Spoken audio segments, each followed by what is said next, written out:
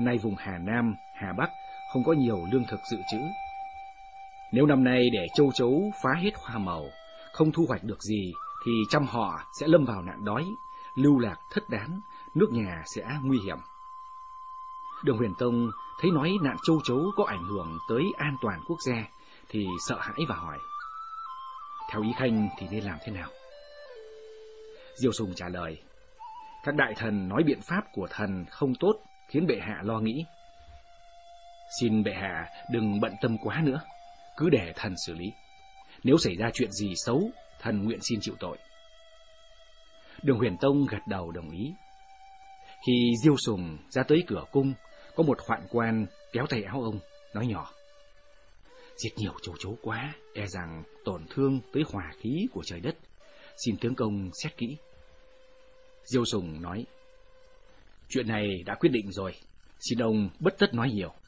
Nếu không diệt châu chấu, khắp nơi đều hoang tàn, trăm họ vùng Hà Nam chết đói hết, điều đó chẳng tổn thương đến hòa khí của đất trời hay sao? Do Diêu Sùng nghĩ tới việc an nguy của quốc gia và đời sống nhân dân, không chùn bước trước nhiều ý kiến phản đối, kiên quyết đôn đốc việc diệt châu chấu, nên nạn châu chấu dần dần dập tắt được. Diêu Sùng nổi tiếng là làm việc giỏi. Một lần vì nhà có việc tang, ông xin nghỉ 10 ngày. Công việc triều đình dồn đống lại rất nhiều. Một tể tướng khác là Lư Hoài Thận không biết xử lý thế nào nên hết sức bối rối. 10 ngày sau, Diêu Sùng về triều. Chỉ trong một thời gian rất ngắn đã giải quyết xong mọi việc tích tụ trong thời gian ông vắng mặt. Các đại thần khác thấy thế, không người nào không khâm phục. Diêu Sùng có chút đắc ý, nói với một viên quan: tể tướng như Diêu Sùng này có thể sánh với ai thời xưa? Có thể sánh với Quản Trọng, Án Anh chăng? Viên quan kia nói: sánh với Quản Trọng, Án Anh e rằng chưa được, nhưng có thể nói ngài là tể tướng có tài cứu vãn tình thế. Trong hơn 20 năm đầu sau khi lên ngôi, ngoài Diêu Sùng, Đường Huyền Tông còn sử dụng nhiều tể tướng tài giỏi như Tống Cảnh, Trương Duyệt, Hàn Hưu, Trương Cửu Linh. Ông biết tiếp thu những ý kiến đúng đắn của tể tướng và các đại thần, áp dụng một số biện pháp có lợi cho phát triển kinh tế. Vì vậy, thời đó đất nước cường thịnh, tài chính dồi dào. Theo nói lại, khi đó kho tàng ở các châu huyện đều đầy ắp lương thực và vải vóc. Giá lúa và giá vải ở Trường An và Lạc Dương đều hạ xuống. Lịch sử gọi thời kỳ đó là khai nguyên chi trị. Nền thịnh trị dưới thời khai nguyên.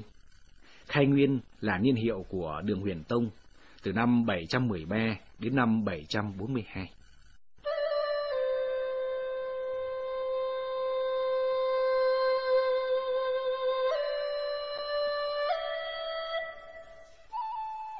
Lý Lâm Phủ, gian ngoan hiểm độc.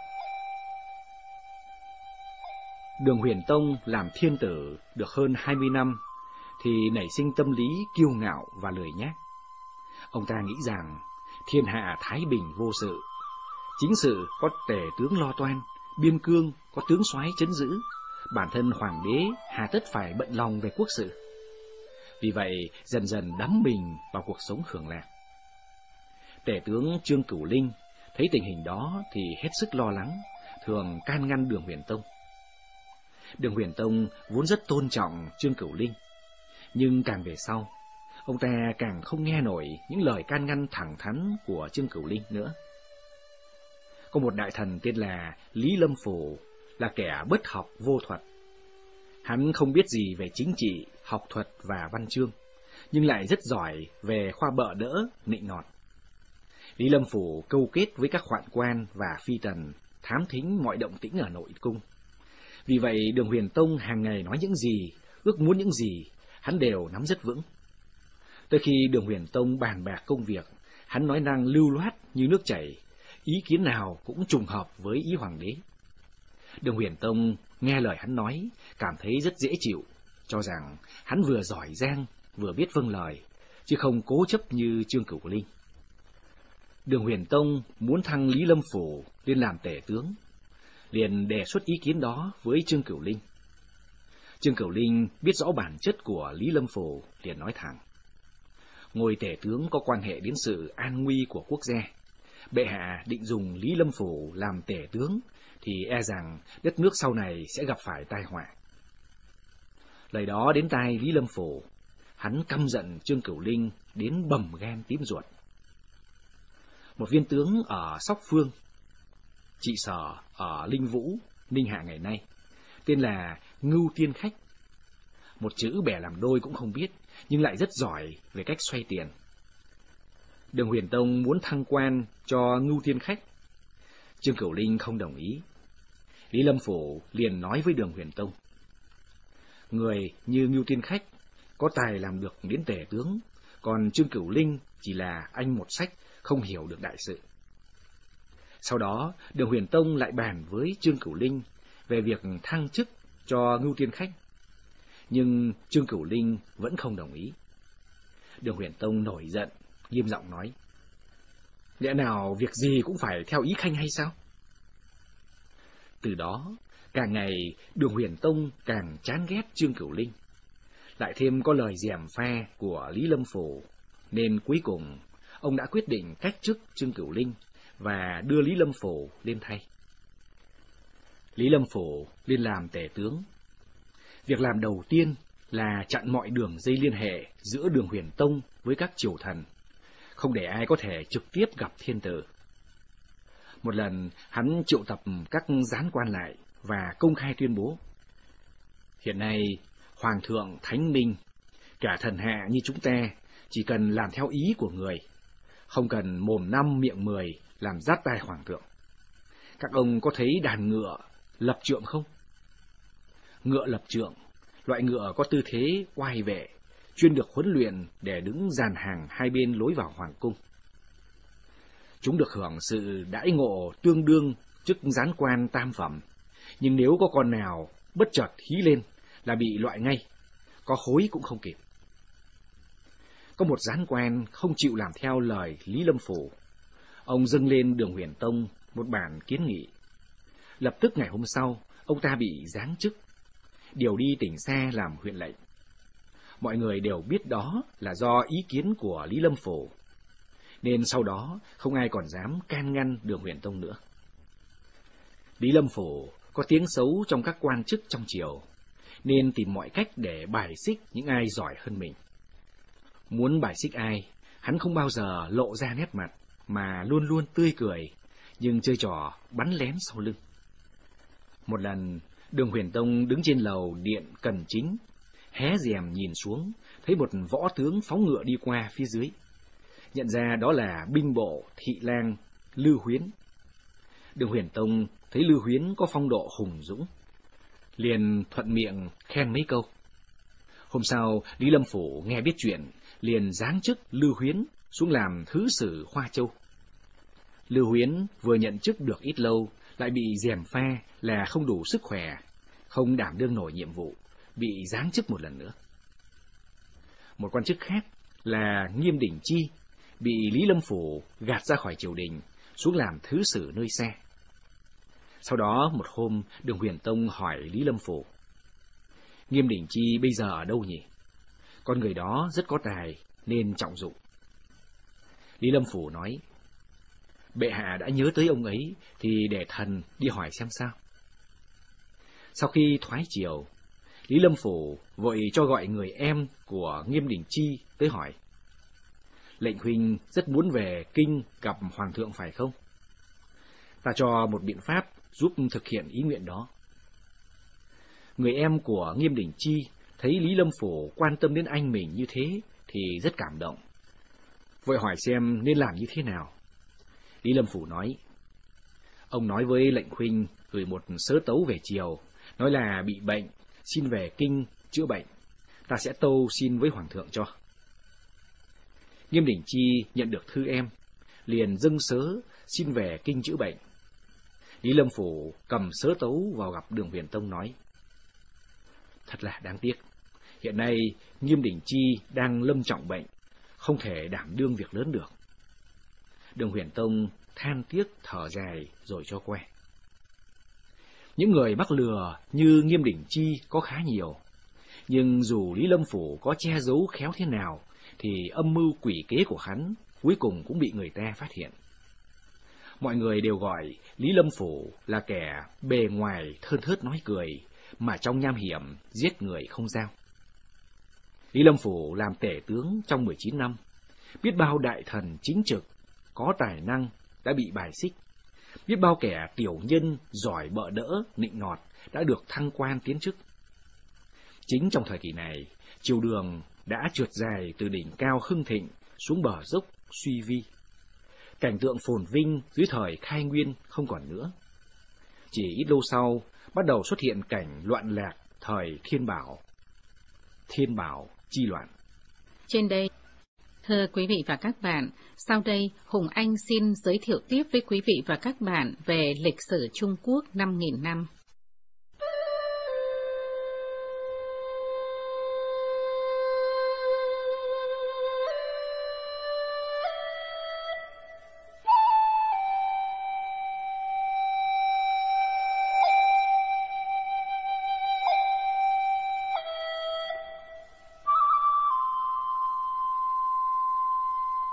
Lý Bạch coi thường quyền quý.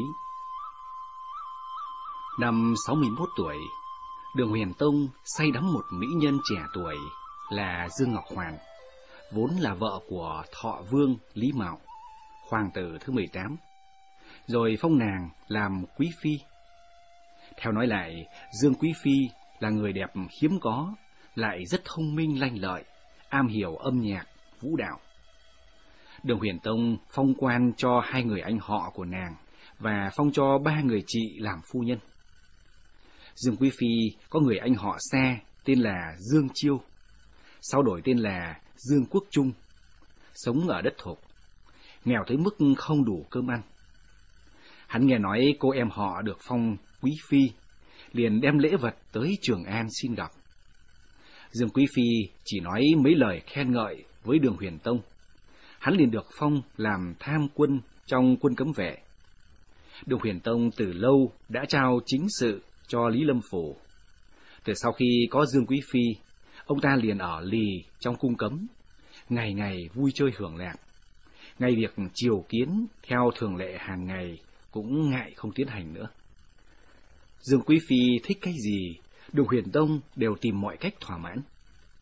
Đặc biệt Dương Quý Phi thích ăn quả vải, là một thứ quả chỉ ở phương Nam mới có. Để chiều theo ý muốn của Dương Quý Phi, Đường Huyền Tông hạ lệnh cho các quan chức miền lĩnh Nam dùng ngựa chạm đưa quả vải tươi về kinh thành Trường An. Thế là suốt dọc chiều dài đất nước mọc lên rất nhiều trạm ngựa chuyên dùng vào việc này. Biết bao tráng sĩ đổ mồ hôi tham gia vào cuộc chạy tiếp sức hàng vạn dặm, đảm bảo cho quả vải tới tay quý phi vẫn tươi ngon như lúc mới hái.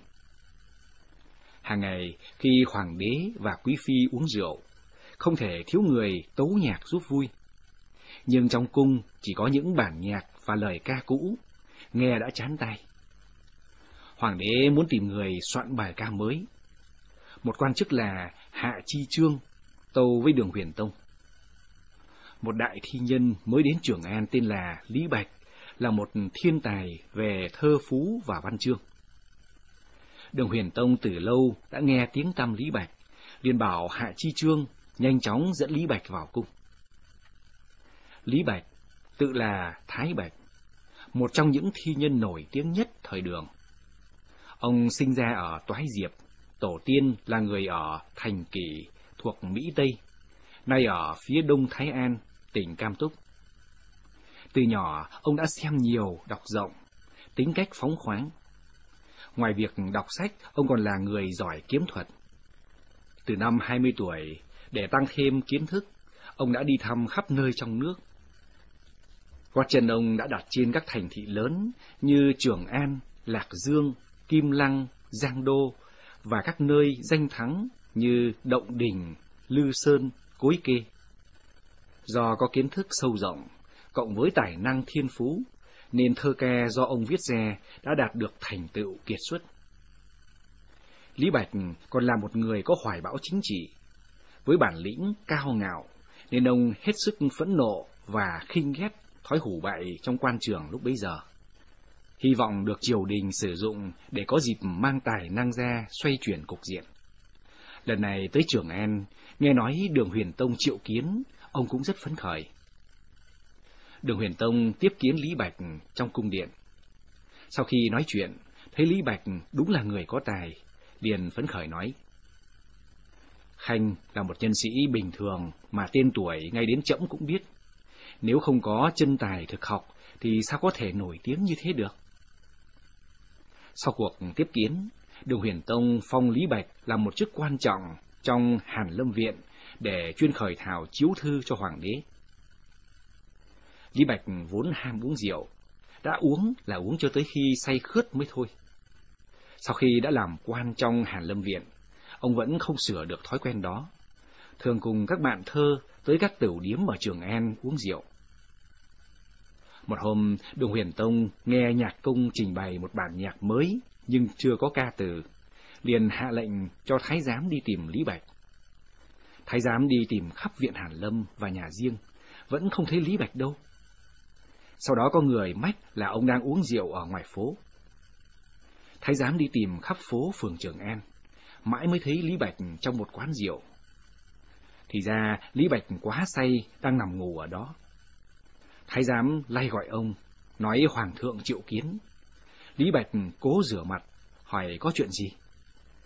Thái giám không kịp đôi hồi, vội vực ngay ông lên kiệu, khiêng vào trong cung. Lý Bạch vào cung, ngẩng đầu nhìn thấy Đường Huyền Tông, muốn làm lễ triều bái, nhưng không thể điều khiển nổi chân tay. Thái giám thấy ông quá say, liền mang một chậu nước lạnh vẩy lên mặt, ông mới dần dần tỉnh lại. Đường Huyền Tông yêu tài Lý Bạch, không quả trách gì, chỉ yêu cầu ông mau viết lời cho bài nhạc mới soạn. Các thái giám rối rít bày bút, mực, giấy, lụa lên bàn. Lý Bạch ngồi bệt xuống đất, bỗng cảm thấy chân còn đi giày vướng víu quá. Ông nhìn thấy bên cạnh có một thái giám có tuổi, liền duỗi chân ra, bảo người đó: Làm ơn cởi giúp tôi đôi giày ra. Lão hoạn quan đó là Cao Lực Sĩ, người đứng đầu các hoạn quan, được Đường Huyền Tông rất yêu mến. Hàng ngày ông ta dựa thế hoàng đế, thường tác uy tác phúc với các quan trong triều. Thế mà bây giờ một viên quan nhỏ trong Hàn Lâm Viện dám sai cởi giày, làm ông ta tức uất người. Nhưng Đường Huyền Tông đang đứng chờ bên cạnh, nếu cự lại Lý Bạch, làm hoàng thượng mất hứng thì cũng dày dà. Ông ta đành nén giận, làm ra vẻ không chấp gì chuyện đó, cười khanh khách nói: say quá rồi, giày cũng không cởi nổi. Rồi cởi bỏ giày cho ông. Được cởi giày xong, ông Lý Bạch chẳng hề nhìn người vừa giúp đỡ mình, cầm ngay lấy bút, viết những dòng như rồng bay phượng múa. Chẳng mấy chốc đã viết xong 3 đoạn lời theo thanh bình điệu, nộp cho Đường Huyền Tông. Đường Huyền Tông ngâm đi ngâm lại, thấy lời văn đẹp đẽ, tiết tấu nhịp nhàng, đúng là loại thơ hay, liền giao ngay cho nhạc công diễn sướng. Đường Huyền Tông rất tán thưởng Lý Bạch, nhưng Cao Lực Sĩ, kẻ đã bị ông bắt cởi giày, thì căm tức trong lòng. Một hôm, trong khi đi theo Dương Quý Phi ngắm cảnh trong ngự viên, Dương Quý Phi cao hứng hát lên lời ca do Lý Bạch viết. Cao Lực Sĩ làm bộ kinh ngạc nói: Ôi chào, tên Lý Bạch đó nhục mạ nương nương trong bài thơ đó, nương nương không biết sao? Dương Quý Phi lấy làm lạ, liền hỏi vì sao. Cao Lực Sĩ liền thêm thắt vào, nói câu thơ của Lý Bạch có ý so sánh Vương Quý Phi với Triệu Phi Yến, một hoàng hậu phóng đãng thời Hán. Đó là một sự châm biếm cố ý. Dương Quý Phi tin theo lời Cao Lực Sĩ, liền nổi giận và tìm cách nói xấu Lý Bạch với Đường Huyền Tông. Dần dần, Đường Huyền Tông cũng cảm thấy không ưa Lý Bạch nữa. Lý Bạch cũng nhận ra, xung quanh Đường Huyền Tông chỉ là một lũ tiểu nhân loại như Lý Lâm Phổ, Cao Lực Sĩ, chuyên nghề su phụ quyền thế. Ông ở bên cạnh Đường Huyền Tông chẳng qua chỉ có tác dụng giúp vui cho vị hoàng đế ăn chơi này, chứ không thể nào thực hiện được hoài bão chính trị của mình. Vì vậy, tới mùa xuân năm sau, ông nộp sớ tâu xin từ quan về nhà. Đường Huyền Tông lập tức phê chuẩn thỉnh cầu của ông, nhưng để tỏ ra yêu quý tài năng, đã cho ông một số tiền làm lộ phí. Sau khi rời Trường An, Lý Bạch tiếp tục sống cuộc đời tự do của một thi nhân. Khi thì ẩn cư đọc sách, khi thì du lãm các nơi. Trong những năm tháng đó, ông viết lên nhiều bài thơ xuất sắc, ca ngợi núi sông tươi đẹp. Một lần xuất phát từ Bạch Đế Thành, ngồi thuyền xuôi qua Tam Hiệp của Trường Giang, đi tới Giang Lăng, ông nổi hứng vung bút viết bài thơ tảo phát Bạch Đế Thành. Chiêu từ Bạch Đế Thái Vân Gian, thiên lý Giang Lăng nhất nhật hoàn. Lưỡng ngạn viên thanh để bất chú, khinh du dĩ quá vạn trùng sen. Dịch là: sớm ra đi từ Bạch Đế Thành. Sớm ra Bạch Đế Thành mây, Giang Lăng nghìn dặm một ngày về luôn. Hai bờ tiếng vượn véo von, thuyền nan đã vượt núi non vạn trùng. Nhiều bài thơ của Lý Bạch đã biểu hiện khí phách hào hùng, trí tưởng tượng phong phú và tình cảm nồng cháy của ông, trở thành những danh tác bất hủ trong lịch sử văn học Trung Quốc. Chính trong lúc Lý Bạch nhiệt tình ngợi ca núi sông hùng vĩ của Tổ quốc, thì do sự hủ bại của Vương Triều Đường, một tai họa lớn đã giáng xuống vùng Trung Nguyên. Thưa quý vị và các bạn, sau đây Hùng Anh xin giới thiệu tiếp với quý vị và các bạn về lịch sử Trung Quốc 5.000 năm.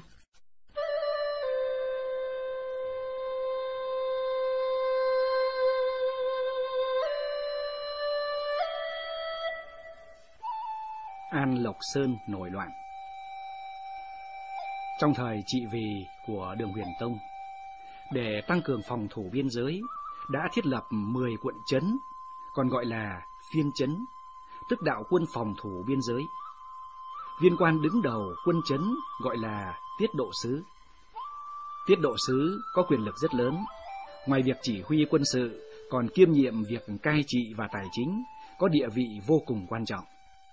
Theo lệ thường thời đó, tiết độ sứ nào lập công xuất sắc có thể điều về triều đình làm tể tướng. Sau khi Lý Lâm Phủ nắm quyền, hắn không những bài xích văn quan trong triều, mà còn nghi ngờ, e ngại các tiết độ sứ. Vương Trung Tự là tiết độ sứ Sóc Phương và 3 trấn khác, đã từng lập nhiều chiến công. Các tướng lĩnh dưới quyền ông như Kha Thư Hàn, Lý Quan Bật đều là những danh tướng anh dũng, thiện chiến. Lý Lâm Phủ thấy Vương Trung Tự có công lao to, uy tín lớn, sợ ông ta sẽ được Huyền Tông vời về kinh làm tể tướng, nên đã sai người tâu với Đường Huyền Tông, vu cáo ông liên hệ với thái tử để mưu phản. Vương Trung Tự suýt nguy hiểm tới tính mạng. Sau nhờ có Kha Tư Hàn thống thiết kêu oan cho, nên ông mới khỏi tội chết và bị giáng chức. Vương Trung Tự không chịu nổi nỗi oan đó, đã uất ức sinh bệnh mà chết. Lúc đó trong các tướng lĩnh ở biên cảnh có một số là người Hồ. Lý Lâm Phủ cho rằng người Hồ văn hóa thấp, không thể điều về triều làm tể tướng được, nên tìm mọi cách tâu với Đường Huyền Tông là nên trọng dụng người Hồ. Với lý do người Hồ thiện chiến lại chất phác, không cấu kết với quan chức trong triều, có thể tin cậy được. Đường Huyền Tông vốn rất sợ các tướng lĩnh cầm quân ở biên giới mưu phản, liền nghe theo lời Lý Lâm Phủ, phong một số người Hồ làm tiết độ sứ.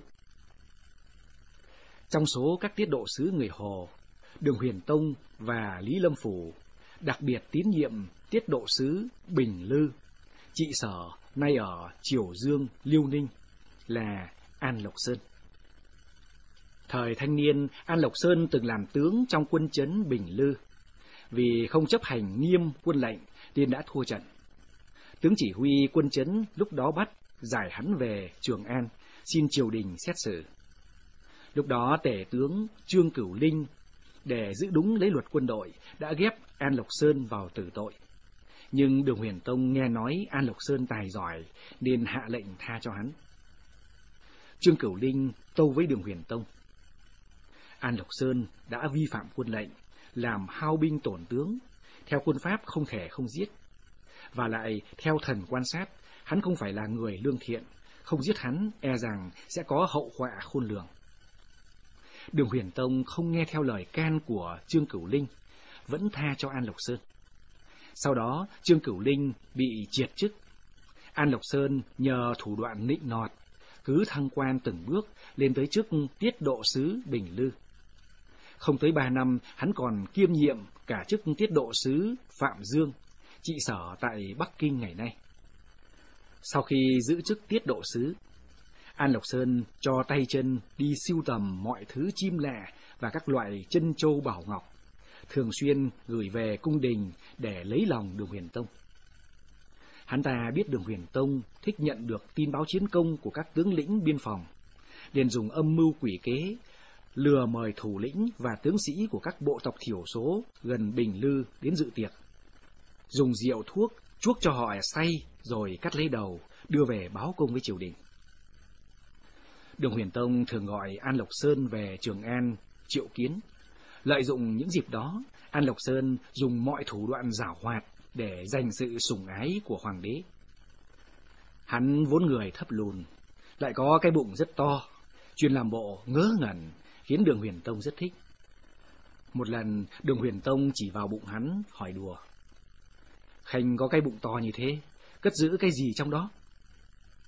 An Lộc Sơn đáp ngay, không cần suy nghĩ: "Trong bụng thần không có cái gì cả, chỉ có một tấm lòng son sắc với bệ hạ mà thôi."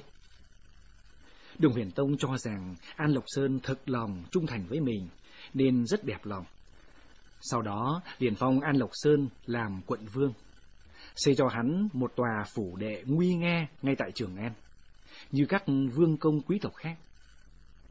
Sau khi An Lộc Sơn dọn tới ở trong vương phủ, hàng ngày Đường Huyền Tông đến cử người tới cùng hắn uống rượu vui chơi, lại cho Dương Quý Phi nhận hắn làm con nuôi, cho hắn tự do ra vào hoàng cung, thân thiết như người trong nhà. Do lừa bịp mà được sự tín nhiệm của Đường Huyền Tông và Lý Lâm Phủ, nên sau đó, ngoài hai quân trấn Phạm Dương và Bình Lư, An Lộc Sơn còn được kiêm nhiệm cả chức tiết độ sứ Hà Đông, trị sở nay ở Thái Nguyên, tỉnh Sơn Tây, khống chế tuyệt đại bộ phận vùng biên cương phía Bắc. Hắn bí mật mở rộng binh lực, sử dụng một số mãnh tướng như Sử Tư Minh, Thái Hy Đức và dùng hai kẻ sĩ Hán tộc là Cao Thượng, Nghiêm Trang giúp hắn mưu tính kế. Hắn chọn trong số hàng binh các bộ tộc ở biên giới, tổ chức một đội tinh binh gồm 8.000 tráng sĩ, tích trữ lương thảo, sắm sửa vũ khí, chỉ đợi Đường Huyền Tông chết là nổi lên làm loạn. Không bao lâu, Lý Lâm Phủ ốm chết. Anh họ Dương Quý Phi là Dương Quốc Trung nhờ địa vị ngoại thích được thay làm tể tướng. Dương Quốc Trung vốn là một tên lưu manh, bị An Lộc Sơn rất coi thường, mà Trung cũng không ưa An Lộc Sơn. Giữa hai tên xảy ra mâu thuẫn. Dương Quốc Trung nhiều lần tâu với Đường Huyền Tông là An Lộc Sơn nhất định sẽ làm phản. Nhưng Đường Huyền Tông đang rất tín nhiệm An Lộc Sơn, không tin là có chuyện đó. Dần dà, những dấu hiệu mưu phản của An Lộc Sơn không thể không lộ ra. Hắn ta yêu cầu triều đình triệu hồi 32 viên tướng người Hán, để hắn cử người khác thay thế. Đường Huyền Tông tự tay viết chiếu thư, yêu cầu hắn về Trường An, nhưng hắn thác có bệnh không về. Đường Huyền Tông bắt đầu ngờ An Lộc Sơn, nhưng cả ông ta và Dương Quốc Trung đều không nghĩ ra cách gì để phòng sự phản loạn của An Lộc Sơn. Năm 755, sau một thời gian chuẩn bị đầy đủ, An Lộc Sơn quyết định nổi loạn vào tháng 10. Lúc đó vừa dịp có một quan chức từ Trường An tới Phạm Dương. An Lộc Sơn liền làm giả một chiếu thư của Đường Huyền Tông, triệu tập tướng sĩ lại tuyên bố đã nhận được mệnh lệnh của Hoàng thượng, yêu cầu ta đem binh về Kinh để thảo phạt Dương Quốc Trung. Các tướng sĩ đều thấy bất ngờ, ngơ ngác nhìn nhau, nhưng không ai dám tỏ ý hoài nghi thánh chỉ. Sớm hôm sau, An Lộc Sơn dẫn quân tiến xuống phía Nam. 15 vạn bộ binh và kỵ binh dàn ra suốt Bình Nguyên Hà Bắc. Bụi cuốn mù mịt, chiêng trống vang lừng. Miền Trung Nguyên đã gần 100 năm không có chiến tranh. Dân chúng mấy đời không hề nhìn thấy cảnh trận mạc. Quan chức các địa phương dọc đường, kẻ thì bỏ chạy, kẻ thì đầu hàng.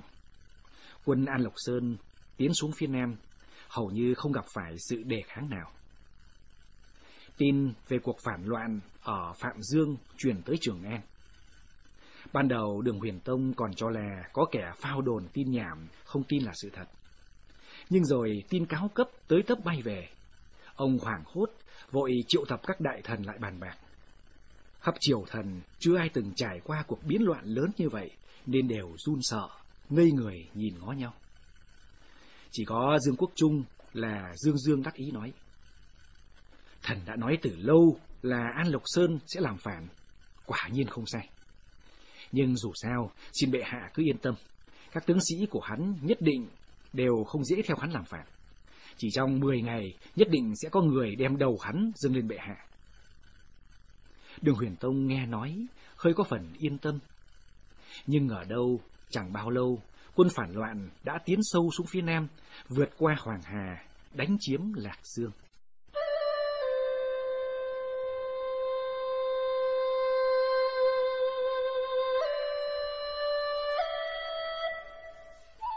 Nhan Quả Khanh mắng giặc. Trong giờ phút nguy cấp đó, người đầu tiên đứng lên chống lại An Lộc Sơn là Nhan Quả Khanh, thái thú quận Thường Sơn, nay là Chính Định, tỉnh Hà Bắc. Nhan Quả Khanh vốn là cấp dưới của An Lộc Sơn. Sau khi An Lộc Sơn nổi loạn, Nhan Quả Khanh liền chuẩn bị chống lại. Khi quân nổi loạn tiến đến Cảo Thành, thuộc tỉnh Hà Bắc ngày nay, Nhan Quả Khanh đã chiêu mộ được hơn 1000 tráng sĩ. Ông biết rằng lực lượng của mình không đủ, không thể trực tiếp giao chiến với An Lộc Sơn, liền cùng một quan chức cấp dưới là Viên Lý Khiêm giả hàng. An Lộc Sơn vẫn cho ông giữ Thường Sơn, nhưng không yên tâm lắm, liền bắt Nhan Quả Khanh đưa con trai và cháu đến quân doanh làm con tin. Một mặt cử một tướng đến giữ tỉnh Hình Quan, nay là tỉnh Hình, tỉnh Hà Bắc. An Lộc Sơn vượt qua Hoàng Hà, đánh chiếm Lạc Dương xong, thì Nhan Quả Khanh quyết tâm khởi binh. Người em họ ông là Nhan Chân Khanh, thái thú quận Bình Nguyên, nay là Bình Nguyên, tỉnh Sơn Đông, cũng chiêu mộ được hơn 1.000 người ngựa, phái người đến liên lạc với Nhan Quả Khanh, đề nghị ông đánh chiếm tỉnh Hình Quan, cắt đứt hậu phương của An Lộc Sơn. Thưa quý vị và các bạn, sau đây Hùng Anh xin giới thiệu tiếp với quý vị và các bạn về lịch sử Trung Quốc 5.000 năm.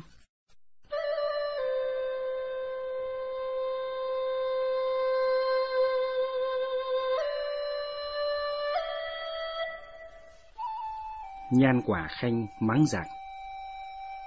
Trong giờ phút nguy cấp đó, người đầu tiên đứng lên chống lại An Lộc Sơn là Nhan Quả Khanh, thái thú quận Thường Sơn, nay là Chính Định, tỉnh Hà Bắc. Nhan Quả Khanh vốn là cấp dưới của An Lộc Sơn. Sau khi An Lộc Sơn nổi loạn, Nhan Quả Khanh liền chuẩn bị chống lại. Khi quân nổi loạn tiến đến Cảo Thành, thuộc tỉnh Hà Bắc ngày nay, Nhan Quả Khanh đã chiêu mộ được hơn 1.000 tráng sĩ. Ông biết rằng lực lượng của mình không đủ, không thể trực tiếp giao chiến với An Lộc Sơn, liền cùng một quan chức cấp dưới là Viên Lý Khiêm giả hàng. An Lộc Sơn vẫn cho ông giữ Thường Sơn, nhưng không yên tâm lắm, liền bắt Nhan Quả Khanh đưa con trai và cháu đến quân doanh làm con tin. Một mặt cử một tướng đến giữ tỉnh Hình Quan, nay là tỉnh Hình, tỉnh Hà Bắc. An Lộc Sơn vượt qua Hoàng Hà, đánh chiếm Lạc Dương xong, thì Nhan Quả Khanh quyết tâm khởi binh. Người em họ ông là Nhan Chân Khanh, thái thú quận Bình Nguyên, nay là Bình Nguyên, tỉnh Sơn Đông, cũng chiêu mộ được hơn 1.000 người ngựa, phái người đến liên lạc với Nhan Quả Khanh, đề nghị ông đánh chiếm tỉnh Hình Quan, cắt đứt hậu phương của An Lộc Sơn. Nhan Quả Khanh dò biết tên tướng giữ tỉnh Hình Quan là một con sâu rượu, liền giả truyền lệnh của An Lộc Sơn, phái người đem rượu ngon và thức nhắm tốt để khao quân. Đợi tới khi toàn bộ quân tướng của hắn đều say nghiêng ngả mới bắt giết hắn và chiếm tỉnh Hình Quan. Sau khi chiếm được tỉnh Hình Quan, sĩ khí trong quân Nhan Quả Khanh lên cao, ngay ngày hôm sau lại bắt sống được 2 viên tướng trong đội quân nổi loạn. Nhan Quả Khanh phái người đi nói với quan lại khắp các quận Hà Bắc. Nay triều đình đã cử 30 vạn đại quân đi thảo phạt An Lộc Sơn, đã ra khỏi tỉnh Hình Quan, sớm muộn sẽ tới quận Hà Bắc. Những ai bị An Lộc Sơn buộc đi theo làm phản, nếu sớm đầu hàng thì được trọng thưởng, nếu dám chống lại thì tội càng nặng. Quan chức các quận Hà Bắc nghe nói An Lộc Sơn sắp nguy, đều đua nhau hưởng ứng Nhan Quả Khanh. Vùng Hà Bắc có 24 quận thì 17 quận đã đứng về phía triều đình. An Lộc Sơn đang định tiến vào Đồng Quan, nghe tin các quận Hà Bắc đã hưởng ứng lời kêu gọi của Nhan Quả Khanh. Hậu phương không còn ổn định nữa, hắn đành thay đổi ý định, quay trở lại Lạc Dương.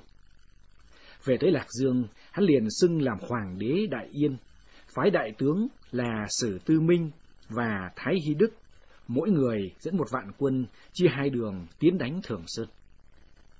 Nhan Quả Khanh tuy thắng trận đầu, nhưng mới khởi binh được 8 ngày, công sự phòng ngự ở Thường Sơn chưa chuẩn bị tốt, quân số lại ít nên chống không nổi 2 cánh quân thiện chiến của An Lộc Sơn.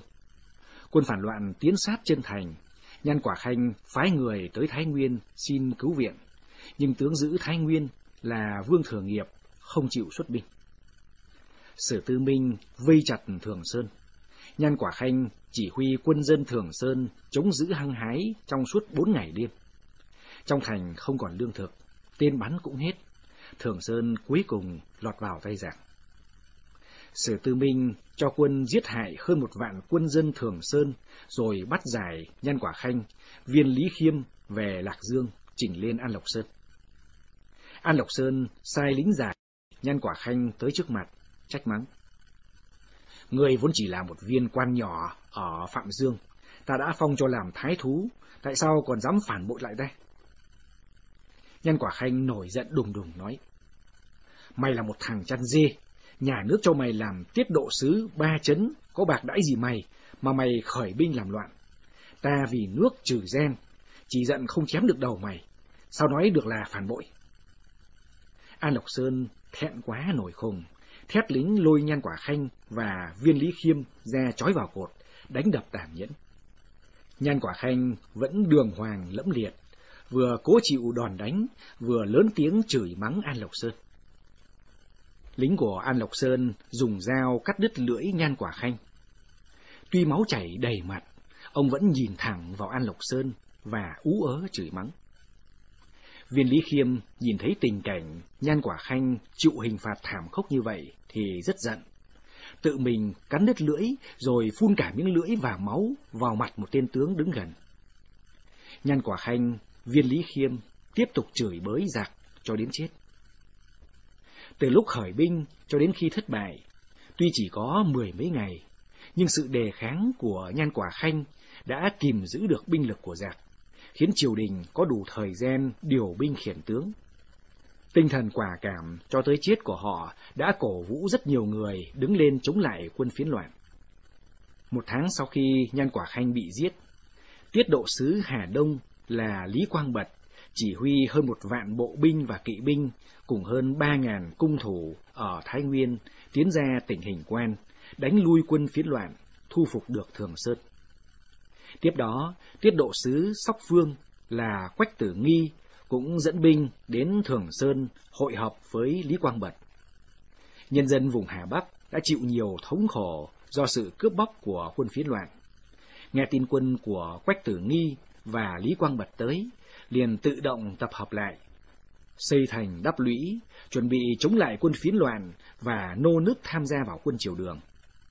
2 đội quân của Quách Tử Nghi và Lý Quang Bật có sức chiến đấu mạnh mẽ, tinh thần hăng hái, liên tiếp đánh bại quân An Lộc Sơn. 10 mấy quận Hà Bắc lại quay về tay quân triều đình. Chiến thắng ở Hà Bắc đã làm quân phiến loạn mất hậu phương, tinh thần bắt đầu hoang mang.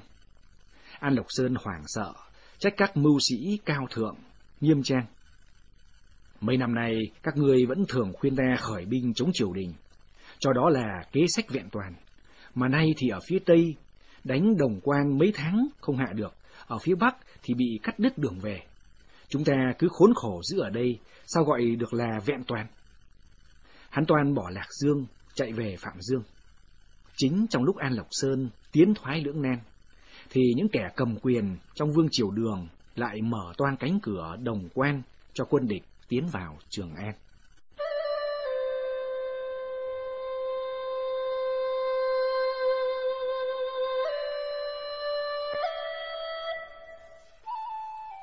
Binh biến ở Mã Ngôi. Đồng Quan là cánh cửa của kinh đô Trường An.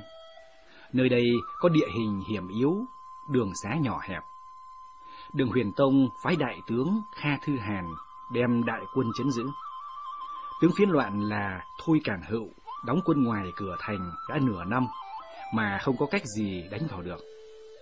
Mỗi đêm quân lính giữ Đồng Quan đều đốt lửa để báo tin bình an. Các trạm đốt lửa phía trong cũng nối nhau đốt lửa, truyền tín hiệu bình an về kinh thành để triều đình và nhân dân yên tâm. Quân phiến loạn không đánh nổi Đồng Quan, nhưng nội bộ vương triều Đường ở trong cửa quan lại phát sinh mâu thuẫn. Kha Thư Hàn chủ trương giữ vững Đồng Quan để chờ thời cơ. Quách Tử Nghi, Lý Quang Bật từ Hà Bắc cũng gửi sớ tấu về, xin mang quân lên Bắc để đánh vào xào huyệt Phạm Dương của giặc, và đề nghị quân lính giữ Đồng Quan phải hết sức thận trọng, không nên khinh suất mở cửa quan ra giao chiến với địch. Nhưng tể tướng Dương Quốc Trung lại phản đối những ý kiến trên, vì có kẻ nói với Dương Quốc Trung: hiện nay đại quân nằm trong tay Kha Thư Hàn, nếu Kha Thư Hàn đánh thắng trở về Trường An thì ngôi tể tướng của ngài khó mà giữ được.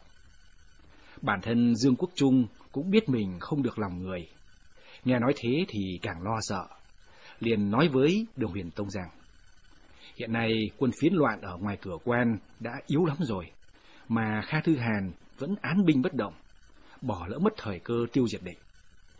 Đường Huyền Tông u mê, tin vào lời Dương Quốc Trung, liên tục phái sứ giả đến Đồng Quan thúc giục Kha Thư Hàn mở cửa quan, đem quân ra giao chiến.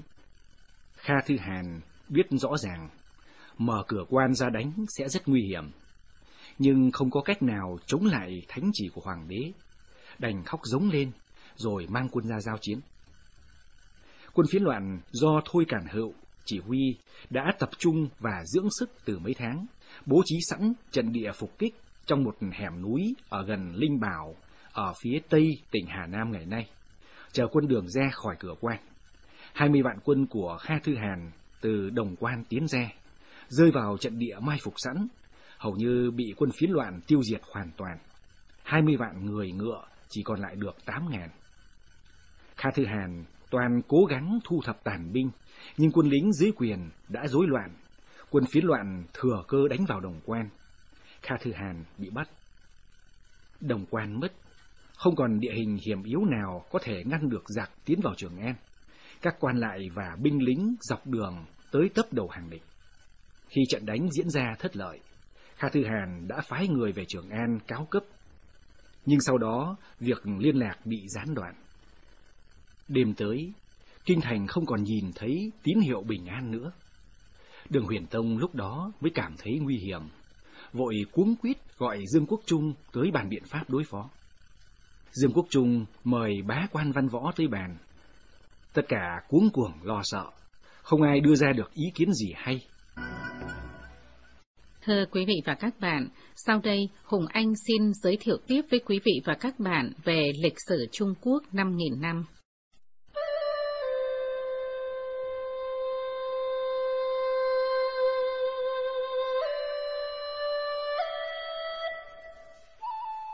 Đồng Quan mất, không còn địa hình hiểm yếu nào có thể ngăn được giặc tiến vào Trường An. Các quan lại và binh lính dọc đường tới tấp đầu hàng địch. Khi trận đánh diễn ra thất lợi, Kha Thư Hàn đã phái người về Trường An cáo cấp, nhưng sau đó việc liên lạc bị gián đoạn. Đêm tới, kinh thành không còn nhìn thấy tín hiệu bình an nữa. Đường Huyền Tông lúc đó mới cảm thấy nguy hiểm, vội cuống quýt gọi Dương Quốc Trung tới bàn biện pháp đối phó. Dương Quốc Trung mời bá quan văn võ tới bàn. Tất cả cuống cuồng lo sợ, không ai đưa ra được ý kiến gì hay. Dương Quốc Trung biết nếu ở lại Trường An sẽ rất nguy hiểm, liền khuyên Đường Huyền Tông chạy vào đất Thục. Ngày tối hôm đó, Đường Huyền Tông, Dương Quốc Trung dẫn theo Dương Quý Phi và một đám hoàng tử, hoàng tôn do tướng Trần Huyền Lễ và quân cấm vệ hộ tống, lén mở cửa hoàng cung chạy khỏi Trường An. Hoàng đế phái hoạn quan đi trước, báo cho các địa phương dọc đường để các quan lại chuẩn bị đón tiếp. Nào ngờ mới tới Hàm Dương thì viên hoạn quan cùng huyện lệnh địa phương đều đã bỏ trốn. Hoàng đế và đoàn tùy tòng đi miết, chẳng được ai tiếp tế cơm nước, đều đói mềm, mệt lả. Các thái giám tùy tòng vội sục tìm dân chúng địa phương xin cái ăn. Mấy người dân đem một ít bánh bột cao lương dâng lên hoàng đế và đoàn tùy tòng.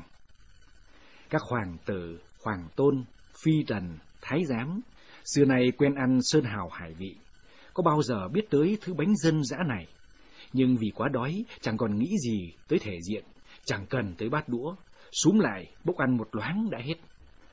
Đường Huyền Tông gắng gượng nuốt mấy miếng bánh, nghẹn ngào rơi nước mắt. Có một cụ già chen tới trước xe giá, nói với Đường Huyền Tông: An Lộc Sơn muốn làm phản không phải là chuyện ngày một ngày hai.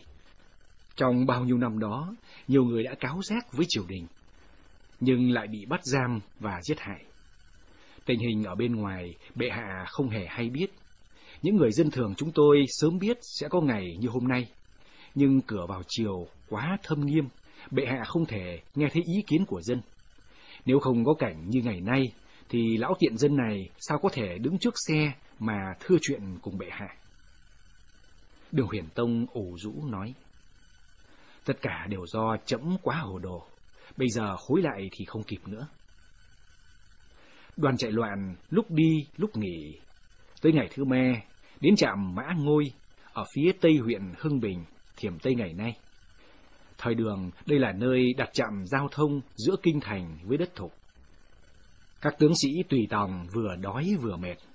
Họ càng nghĩ càng tức tối, oán trách những kẻ đã gây nên tình trạng khiến họ phải bỏ gia đình vợ con ở Trường An, nay mai sẽ rơi vào tay giặc, và bản thân họ phải vất vả đói khát như hiện nay. Họ thấy tất cả là do gian tướng Dương Quốc Trung gây nên. Món nợ này Dương Quốc Trung phải trả. Vừa lúc đó, có mấy chục sứ giả thổ phồn chạy ngựa của Dương Quốc Trung lại, yêu cầu hắn phải cấp lương thực cho họ. Dương Quốc Trung chưa biết đáp thế nào, thì binh sĩ đã ùa tới, vừa hô: Dương Quốc Trung làm phản, vừa bắn tên tới tấp vào hắn. Dương Quốc Trung hoảng sợ, nhảy xuống ngựa, chạy vào trạm, liền bị mấy binh sĩ đuổi theo, lôi ra ngoài, chém đầu, bêu trên ngọn giáo cắm trước dịch trạm. Giết xong Dương Quốc Trung, binh sĩ vẫn bừng bừng phẫn nộ, bao vây chặt dịch trạm có Đường Huyền Tông và toàn thể đoàn tùy tòng trong đó. Đường Huyền Tông thấy bên ngoài có tiếng ồn ào, liền hỏi có chuyện gì. Các thái giám nói cho ông ta biết các binh sĩ đã giết Dương Quốc Trung. Huyền Tông giật nảy mình, vội lật đật chống gậy đi dép cỏ ra cửa dịch trạm, úy lạo các binh sĩ và yêu cầu họ về trại nghỉ ngơi. Binh sĩ không để ý đến lời hoàng đế, vẫn ồn ào hỗn loạn. Huyền Tông cử cao lực sĩ đi tìm Trần Huyền Lễ, hỏi tại sao binh sĩ vẫn không chịu giải tán. Trần Huyền Lễ trả lời: Dương Quốc Trung mưu phản thì không thể để quý phi sống được. Yêu cầu đó đặt trước Đường Huyền Tông vào thế rất khó xử. Ông làm sao dứt bỏ được mỹ nhân muôn phần sủng ái đó. Đường Huyền Tông chống gậy cúi đầu, đứng chết lặng hồi lâu, rồi nói: Quý phi xưa nay vẫn ở trong thâm cung, sao biết được chuyện Dương Quốc Trung mưu phản. Cao lực sĩ biết rằng không giết Dương Quý phi không có cách nào làm nguôi cơn giận của binh sĩ, liền nói: Quý phi không có tội, nhưng binh sĩ đã giết Dương Quốc Trung mà quý phi vẫn sống bên cạnh bệ hạ, thì họ sao có thể yên tâm được. Kính mong bệ hạ thận trọng suy xét, binh sĩ có yên tâm thì bệ hạ mới an toàn được. Để bảo toàn tính mạng của mình, Đường Huyền Tông đành nghiến răng gạt nước mắt, trao Dương Quý phi cho cao lực sĩ mang đi nơi khác thắt cổ chết, rồi mang xác về cho binh sĩ kiểm tra. Binh sĩ chứng kiến việc đó xong mới nguôi giận, tháo vòng vây trở về trại. Qua cuộc binh biến này, Đường Huyền Tông như con chim bị tên, vội vàng chạy vào thành đô. Thái tử Lý Hanh muốn đi theo, nhưng bị địa phương giữ lại để chủ trì việc triều chính. Lý Hanh thu thập đội ngũ còn lại, quay lên phía bắc, tới Linh Vũ, nay ở tây nam huyện Linh Vũ, Ninh Hà, thì lên ngôi hoàng đế, đó là Đường Túc Tông.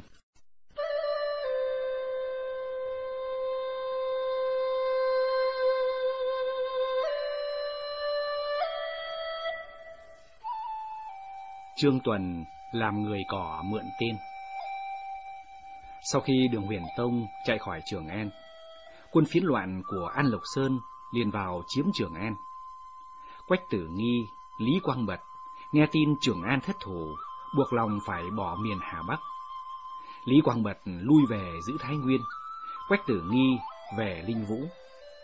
Những quận huyện đã thu phục được ở Hà Bắc lại rơi vào tay quân phiến loạn. Trước khi quân phiến loạn vào Đồng Quan, An Lộc Sơn phái hàng tướng của triều đình là lệnh Hồ Triều đem quân tiến đánh Ung Khâu, nay là huyện Kỷ, tỉnh Hà Nam. Lệnh Hồ Triều vốn là huyện lệnh Ung Khâu.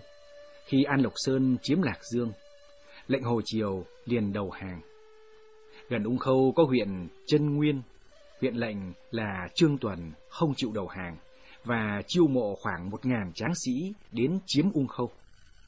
Lệnh Hồ Triều lần này mang 4 vạn quân phiến loạn về đánh Ung Khâu.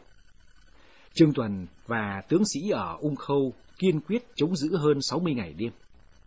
Các tướng sĩ mặc nguyên khôi giáp, ăn cơm, ai bị thương thì băng bó, rồi lại tiếp tục chiến đấu, đánh lùi hơn 300 đợt tiến công của quân phiến loạn, giết rất nhiều địch, buộc lệnh Hồ Triều phải rút quân. Lần thứ hai, lệnh Hồ Triều lại tập hợp người ngựa đánh thành. Lúc đó, tin thất thủ Trường An đã truyền tới Ung Khâu. Lệnh Hồ Triều rất phấn khởi, liền gửi một bức thư khuyên Trương Tuần đầu hàng. Tin thất thủ Trường An được lan truyền rộng rãi trong quân đường. Trong thành Ung Khâu có 6 viên tướng, vốn là những người có uy tín cao. Thấy tình hình đó thì dao động. Họ tìm đến nói với Trương Tuần: hiện nay lực lượng hai bên chênh lệch rất nhiều, và lại không biết hoàng thượng còn sống hay là chết, chỉ bằng ta đầu hàng đi là hơn. Trương Tuần nghe nói giận sôi lên, nhưng ngoài mặt vẫn tỏ vẻ bình thường, hẹn hôm sau sẽ bàn với mọi người. Hôm sau, ông triệu tập toàn thể tướng sĩ lại sảnh đường, quát gọi 6 viên tướng kia tới, tuyên bố chúng phạm tội phản bội quốc gia, làm dao động lòng quân, rồi đem chém đầu tại chỗ. Các tướng sĩ thấy vậy đều rất kích động, nguyện sẽ kiên quyết chống cự đến cùng. Quân phiến loạn liên tục đánh thành. Trương Tuần tổ chức binh sĩ đứng trên thành bắn tên xuống như mưa, buộc chúng phải lui.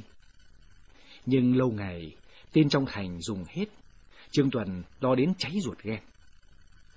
Một đêm khi đã khuya, trên thành Ung Khâu thấy lờ mờ hàng trăm hàng ngàn bóng đen đang di động rồi theo thang dây trèo xuống dưới thành. Quân lính của lệnh Hồ Triều phát hiện thấy, liền vội báo cáo với chủ tướng. Lệnh Hồ Triều phán đoán là quân trong thành ra đánh lén, liền hạ lệnh tập trung cung thủ lại bắn tên tới tấp về phía chân thành. Tên bắn như mưa suốt từ nửa đêm tới sáng. Quân phiến loạn nhìn kỹ thì thấy đều là bù nhìn tết bằng cỏ, suốt thân cắm chi chít đầy tên. Quân trên thành phấn khởi, lôi những người cỏ đó lên, rút tên ra đếm, thấy được mấy chục vạn, giải quyết được khó khăn trước mắt. Qua mấy đêm, vẫn vào lúc trời không trăng sao, trên thành lại xuất hiện những bóng đen. Quân lính của lệnh Hồ Triều phát hiện thấy, bật cười, cho rằng Trương Tuần lại dở bài bản cũ, không thèm chú ý gì. Không ngờ lần này, những bóng đen từ trên thành tụt xuống, không phải là người cỏ, mà là 500 dũng sĩ. Các dũng sĩ thừa cơ quân phiến loạn không phòng bị, xông thẳng vào đại doanh của lệnh Hồ Triều.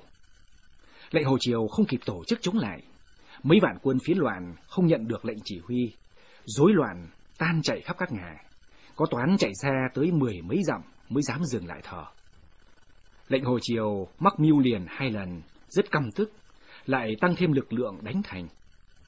Trương Tuần phái bộ tướng Lôi Vạn Xuân chỉ huy quân lính trên thành. Thưa quý vị và các bạn, sau đây Hùng Anh xin giới thiệu tiếp với quý vị và các bạn về lịch sử Trung Quốc 5.000 năm.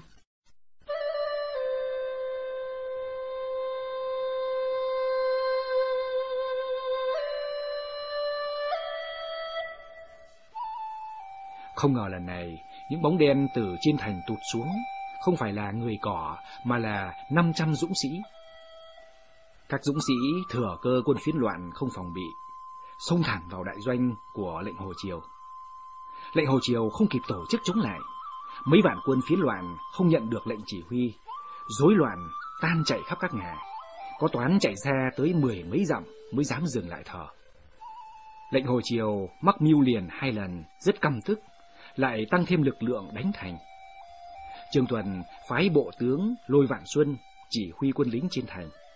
Quân phiến loạn thấy trên thành xuất hiện một viên tướng, liền nhằm vào bắn. Lôi Vạn Thành không đề phòng, bị 6 phát tên cắm vào mặt. Để giữ vững lòng quân, ông nhịn đau, đứng im không động cựa. Quân phiến loạn thấy thế, tưởng rằng Trương Tuần giở quỷ kế, mang người gỗ lên thành giả làm tướng để đánh lừa chúng. Sau, lệnh Hồ Triều được tin báo của gián điệp, được biết người gỗ bị tên bắn trúng mặt vẫn đứng im đó là tướng Lôi Vạn Xuân, thì giật mình kinh sợ. Lệnh Hồ Triều đến chân thành gọi to Trương Tuần ra nói chuyện. Trương Tuần đứng trên thành, lệnh Hồ Triều nói với ông: ta đã thấy sự dũng cảm của Lôi tướng quân, biết được kỷ luật quân sự của các ngài rất nghiêm minh, nhưng đáng tiếc là các ngài không biết mệnh trời.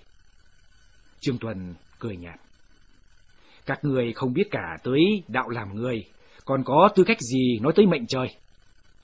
Nói xong, liền hạ lệnh cho tướng sĩ mở cửa thành, xông ra đánh mãnh liệt.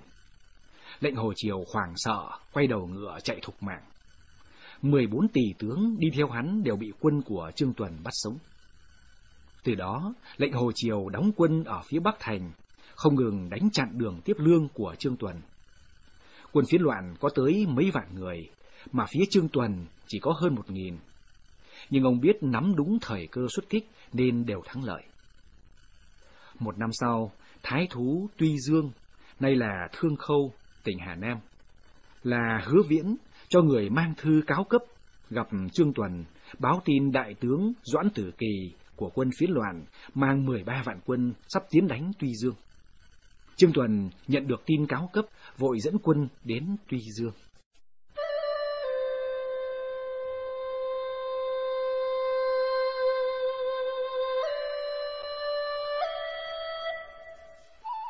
Nam Tế Vân mượn quân.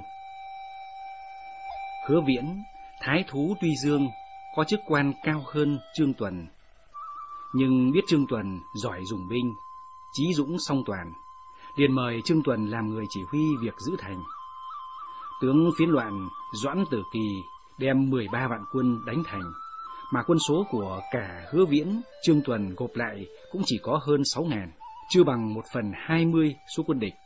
Trương Tuần tổ chức cố thủ, kịch chiến với quân phiến loạn suốt 16 ngày, bắt sống hơn 60 tướng, tiêu diệt hơn 2 vạn phiến loạn, buộc Doãn Tử Kỳ phải lui quân.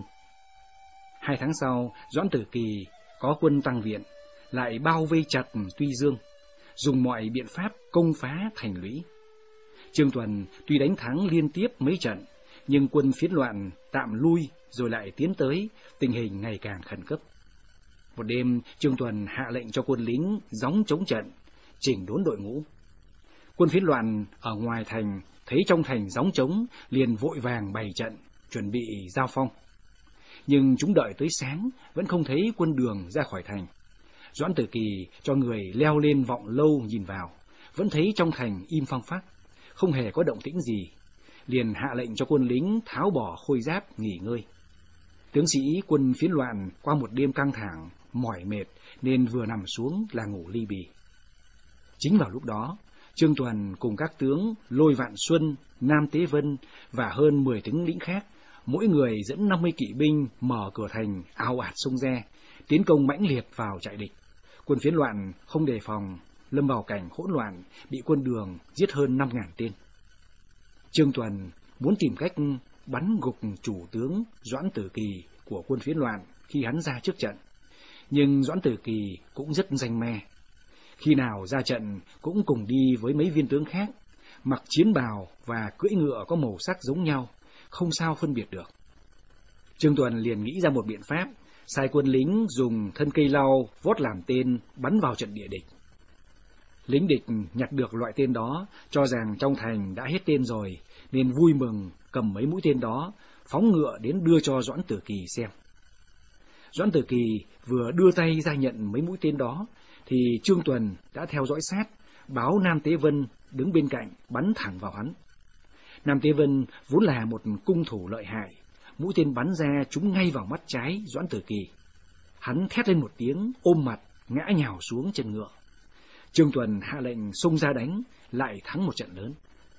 Doãn Tử Kỳ đã hỏng một mắt, lại thiệt quân vô cùng cay cú. Sau khi điều trị khỏi vết thương, hắn liền dẫn mấy vạn quân vây chặt Tuy Dương như tường đồng vách sắt. Quân vây ngoài thành mỗi ngày một đông, quân giữ thành thì càng chiến đấu càng giảm. Về sau trong thành Tuy Dương chỉ còn lại 1.600 người. Lương thực cũng cạn dần, mỗi binh sĩ mỗi ngày chỉ được phân một hộp gạo, phải trộn thêm vỏ cây, lá cây và giấy vụn để nấu cơm ăn. Cuối cùng không còn một hạt gạo nào nữa, quân lính trụ không nổi, lần lượt gục ngã vì đói.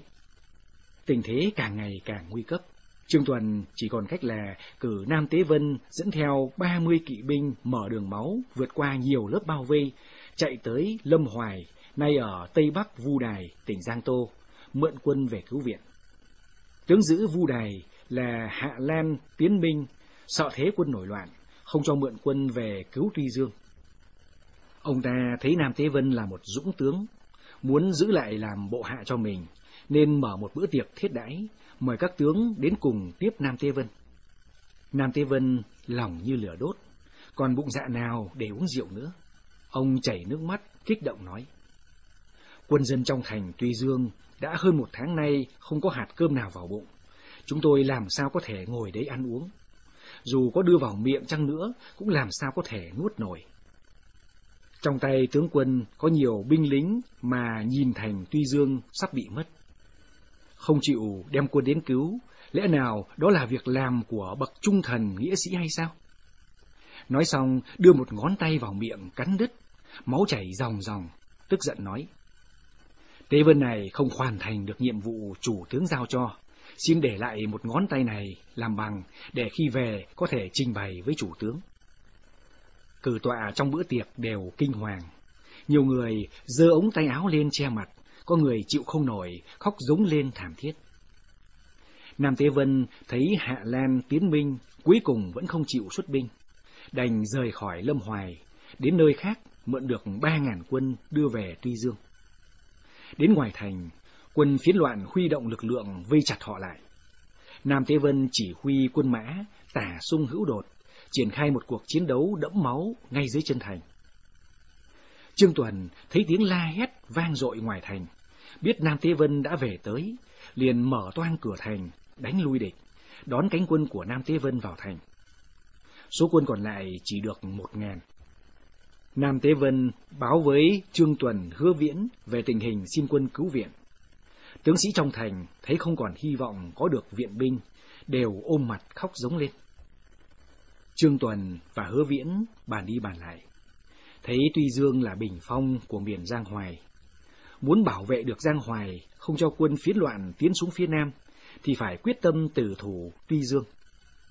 Trong thành đã hết lương thực, họ nấu vỏ cây làm thức ăn. Vỏ cây hết thì giết thịt chiến mã. Hết chiến mã, đành cử người đánh bắt chuột, xẻ để ăn đỡ đói. Tướng sĩ và dân chúng trong thành đều xúc động trước quyết tâm tử chiến của Trương Tuần. Dù họ biết rõ ràng thành không thể giữ được mãi, nhưng tuyệt nhiên không có ai trốn ra hàng giặc. Cuối cùng, toàn thành chỉ còn lại 400 người. Doãn Tử Kỳ dẫn quân dùng thang mây leo lên mặt thành. Quân lính giữ thành quá đói, không còn dương nổi cung, không còn sức đâm giáo nữa. Tháng 10 năm 757, thành Tuy Dương rơi vào tay quân phiến loạn. 36 viên tướng gồm Trương Tuần, Hứa Viễn, Lôi Vạn Xuân, Nam Tế Vân, vân vân đều bị địch bắt sống. Tướng giặc trói từng người một, buộc họ đầu hàng. Chúng ướm dao vào cổ Trương Tuần. Ông cười nhạt, chửi rủa giặc thậm tệ. Đến lượt Nam Tế Vân, ông không nói một lời nào. Trương Tuần ngoảnh mặt lại, thét lên với Nam Tế Vân. Tám Nam! Nam Tế Vân là con thứ 8 trong gia đình.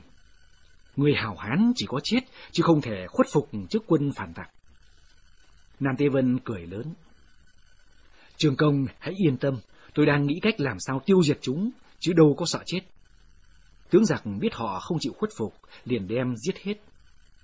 Tiết độ sứ Hà Nam là Trương Cảo, nghe tin Tuy Dương nguy cấp, liền mang quân hành quân gấp đến Tuy Dương, đánh lui quân Doãn Tử Kỳ, thì thành Tuy Dương đã mất 3 ngày trước. 7 ngày sau đó, Quách Tử Nghi chỉ huy quân Đường thu phục được Lạc Dương. Do sự cố thủ của Trương Tuần, nên khu vực Giang Hoài phía nam Tuy Dương đã không bị quân phiến loạn giày xéo. Thưa quý vị và các bạn, sau đây Hùng Anh xin giới thiệu tiếp với quý vị và các bạn về lịch sử Trung Quốc 5.000 năm.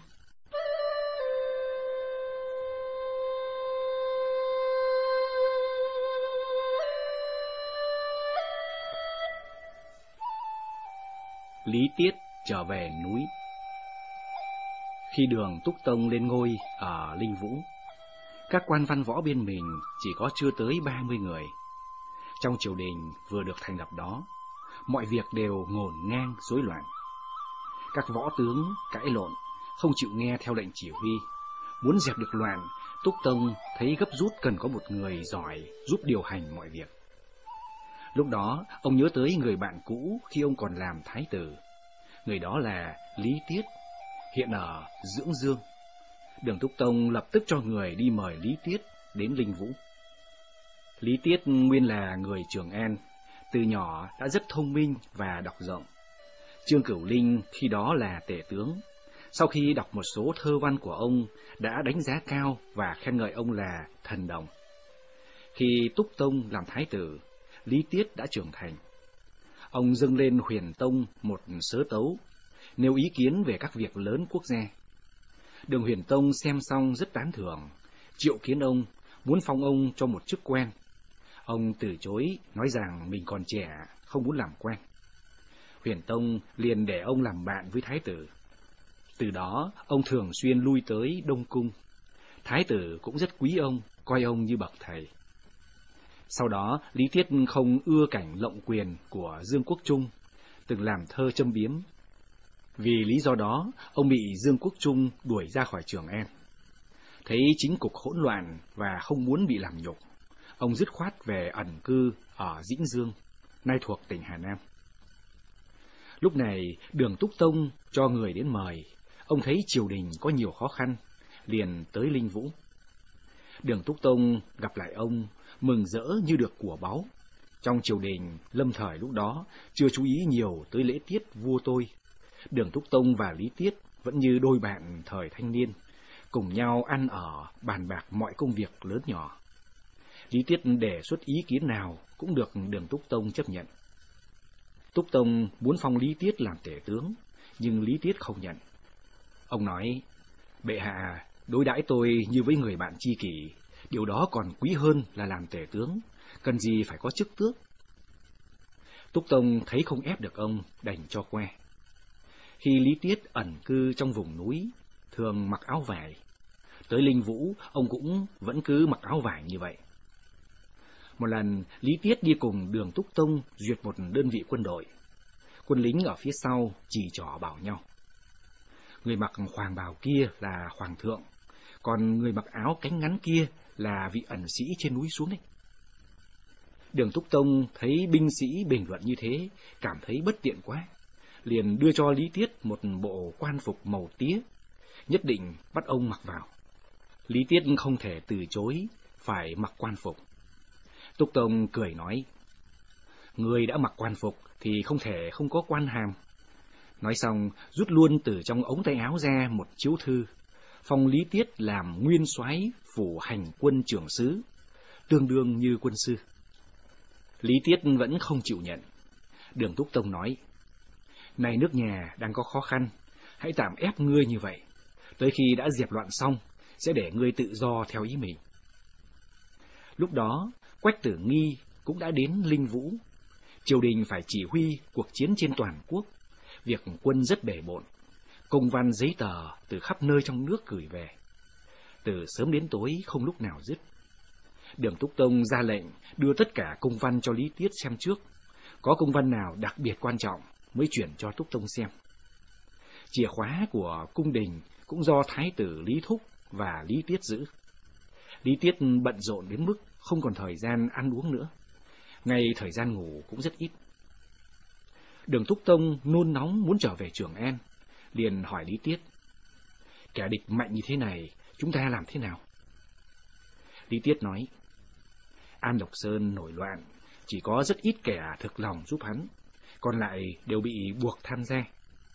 Theo dự liệu của tôi, chỉ không quá 2 năm, chúng ta có thể tiêu diệt được chúng. Sau đó, ông vạch ra cho Túc Tông một kế hoạch quân sự, tạm hoãn thu phục Trường An, mà phái Quách Tử Nghi, Lý Quang Bật chia quân 2 đường đánh lên Hà Bắc, đánh vào sào huyệt cũ của địch ở Phạm Dương, khiến địch tiến thoái lưỡng nan, rồi sẽ điều quân các lộ bao vây, tiêu diệt. Mùa xuân năm 757, nội bộ quân phiến loạn có tranh chấp. Con của An Lộc Sơn là An Khánh Tự giết An Lộc Sơn và tự mình xưng đế. Đây vốn là cơ hội tốt để tiêu diệt địch. Nhưng Túc Tông do nóng lòng trở về Trường An, không nghe theo kế hoạch của Lý Quang Bật. Điều quân mã của Quách Tử Nghi từ Hà Đông trở về, gượng ép tiến đánh Trường An. Kết quả bị đại bại. Sau đó, Quách Tử Nghi mượn tinh binh của Hồi Hột, một trong những dân tộc thiểu số ở miền Bắc Trung Quốc thời đó, tập trung 15 vạn quân mã mới chiếm lại được Trường An. Tiếp đó lại thu phục được Lạc Dương, tên đầu sỏ phiến loạn An Khánh Tự chạy lên Hà Bắc. Sử Tư Minh buộc phải đầu hàng. Sau khi quân Đường thu hồi được Trường An và Lạc Dương, Đường Túc Tông cảm thấy hết sức thỏa mãn, liền phái tuấn mã đón Lý Tiết về Trường An. Sủng phi của Đường Túc Tông là Trương Lương Đệ và hoạn quan Lý Phụ Quốc thấy Lý Tiết có quyền lớn, liền câu kết với nhau muốn trừ bỏ Lý Tiết.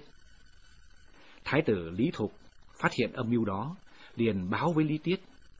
Lý Tiết nói, không sao, thần và hoàng thượng đã có giao ước với nhau.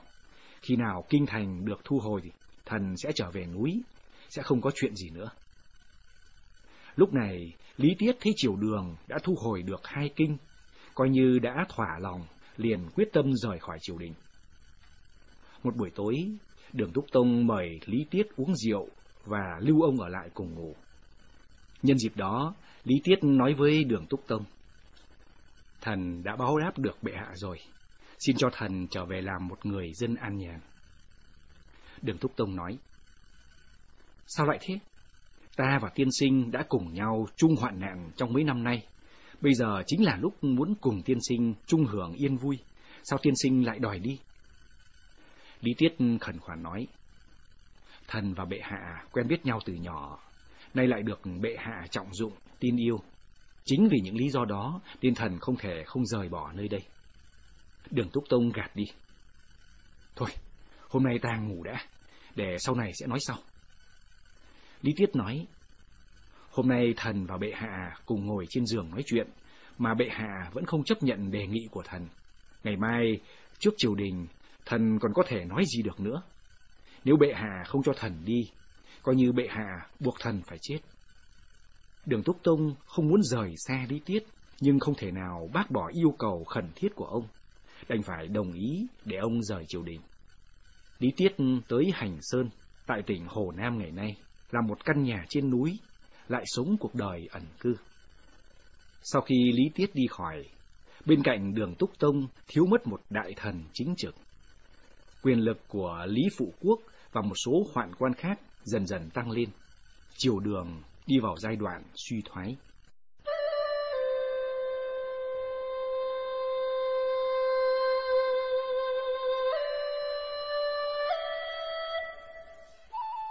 Lý Quang Bật đại phá Sử Tư Minh. Sau khi Vương Triều Đường thu phục được hai kinh, An Khánh Tự chạy lên Hà Bắc, chiếm 60 tòa thành và tiếp tục kháng cự. Đường Túc Tông quyết định phái đại quân tiến đánh An Khánh Tự. Lần tiến công này, triều đình huy động lực lượng quân đội dưới quyền 9 tiết độ sứ, gồm 60 vạn quân. Một lực lượng lớn như thế cần có người tổng chỉ huy giỏi. Xét tài năng và uy tín thì chỉ có Quách Tử Nghi và Lý Quang Bật là xứng đáng. Nhưng Đường Túc Tông lại có tâm lý nghi kỵ, sợ hai người có quyền lực quá lớn.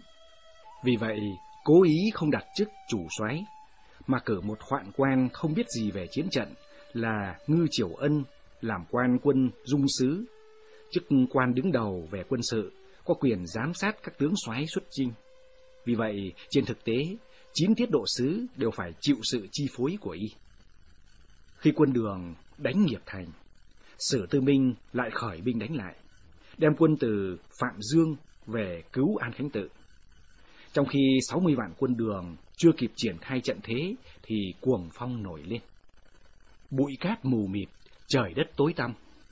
9 đạo quân không có sự chỉ huy thống nhất, bị tan tác như đàn ong vỡ tổ.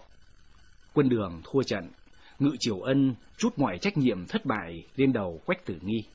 Đường Túc Tôn tin theo lời Ngư Triều Ân, liền cách chức tiết độ sứ Sóc Phương của Quách Tử Nghi để Lý Quang Bật kiêm nhiệm.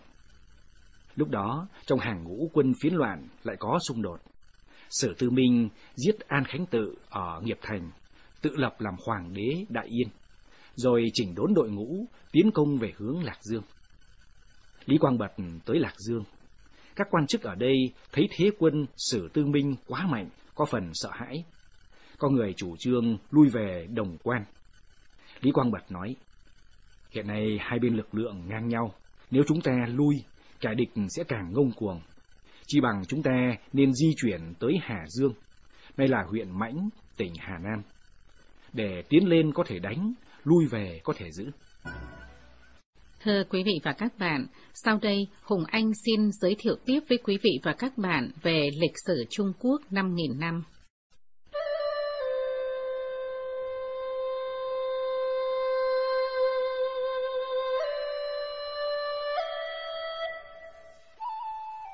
Quân Đường thua trận, Ngự Triều Ân trút mọi trách nhiệm thất bại lên đầu Quách Tử Nghi.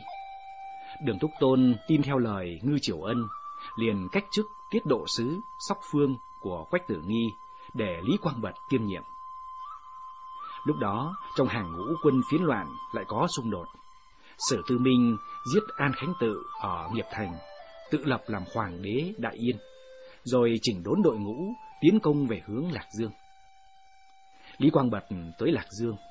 Các quan chức ở đây thấy thế quân Sử Tư Minh quá mạnh, có phần sợ hãi. Có người chủ trương lui về Đồng Quan. Lý Quang Bật nói, hiện nay hai bên lực lượng ngang nhau, nếu chúng ta lui, kẻ địch sẽ càng ngông cuồng. Chi bằng chúng ta nên di chuyển tới Hà Dương, nay là huyện Mãnh, tỉnh Hà Nam.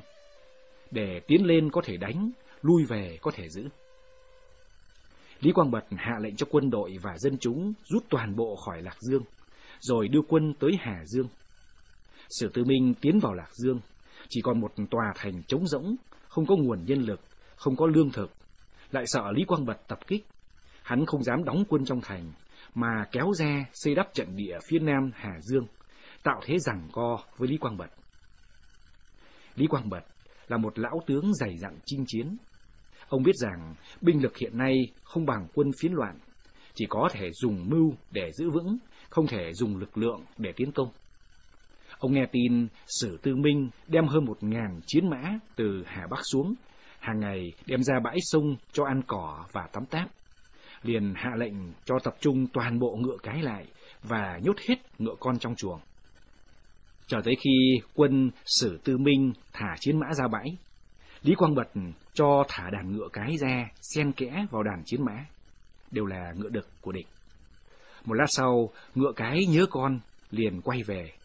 Đàn ngựa chiến của địch liền đi theo, sang hết trận địa của quân Đường. Trong chốc lát, Sử Tư Minh bị mất hàng ngàn ngựa chiến, thì tức lồng lộn, cho tập trung mấy trăm thuyền chiến, tấn công theo đường thủy. Hắn cho một hỏa thuyền dẫn đầu, chuẩn bị đốt cầu phao của quân Đường. Lý Quang Bật cho chuẩn bị mấy trăm cây tre dài và to, đầu bịt sắt. Khi hỏa thuyền của địch tới, mấy trăm binh sĩ khỏe mạnh đứng trên cầu phao phóng tre ra ghim chặt hỏa thuyền địch lại. Hỏa thuyền không tiến lên được, bốc cháy tan nát rồi chìm xuống lòng sông. Quân Đường lại từ trên cầu phao dùng máy bắn đá đánh cho chiến thuyền địch phía sau tan vỡ. Quân lính địch đứa thì toác đầu, đứa thì chìm nghỉm theo thuyền. Một số sống sót ngoi ngóp được lên bờ, ôm đầu tháo chạy. Sử Tư Minh liên tiếp dùng mọi cách tiến đánh Hà Dương, đều bị Lý Quang Bật dùng mưu đánh lui.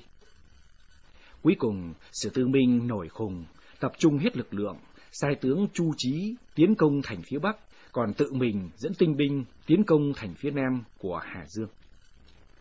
Sáng sớm, Lý Quang Bật dẫn bộ tướng trèo lên thành phía Bắc quan sát, thấy quân địch người người lớp lớp đen đặc, đang dẫn đầu tiến lại gần. Các tướng lĩnh Đường không nói ra, nhưng trong lòng đều thấy nao núng, hoang mang. Lý Quang Bật đoán biết thâm tâm của tướng sĩ, liền trấn an họ. Đừng sợ, quân địch tuy đông, nhưng đội ngũ không chỉnh tề, tỏ ra có phần kiêu ngạo. Các ngươi yên tâm, chỉ trước trưa nay, bảo đảm có thể đánh tan được chúng. Sau đó, Lý Quang Bật hạ lệnh toàn thể tướng lĩnh chia đường xuất kích. Các tướng sĩ tuy hết sức dũng mãnh, nhưng quân địch quá đông, lớp này bị đánh lui, thì lớp khác lại xông lên. Mặt trời đã đứng bóng, hai bên vẫn chưa phân thắng bại.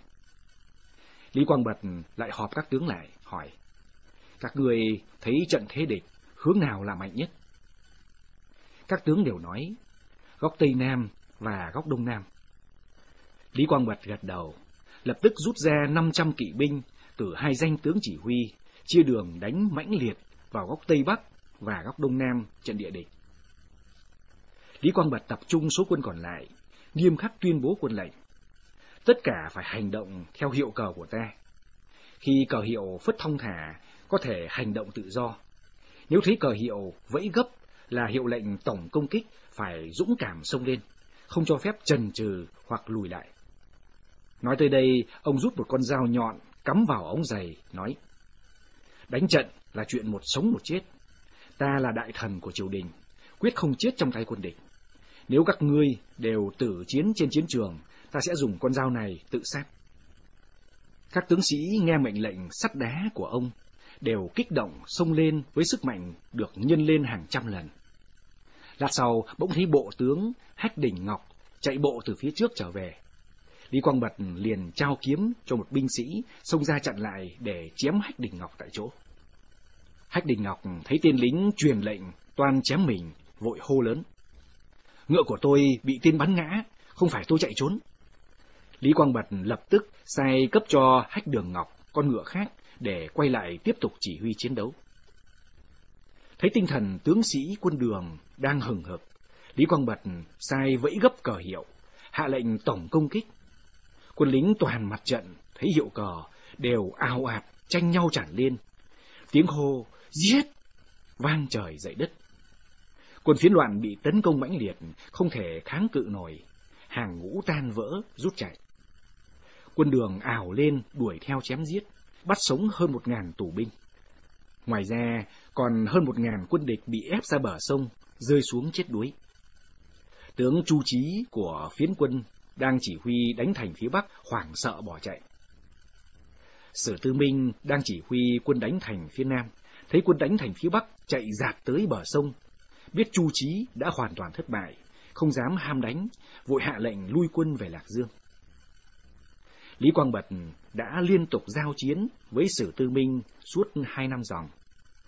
Đường Túc Tông không hiểu gì về thực tế trên chiến trường, tin theo lời Ngư Triều Ân, hạ lệnh cho Lý Quang Bật tiến đánh ngay Lạc Dương.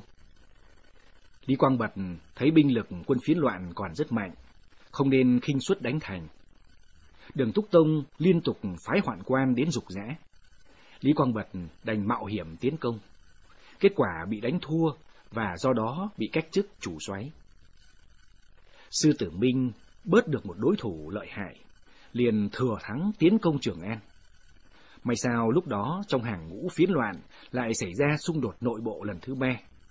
Sử Tư Minh bị con là Sử Triều Nghĩa giết chết. Nội bộ quân phiến loạn vì thế chia 5-7. Năm 763, Sử Triều Nghĩa thua trận, tự sát.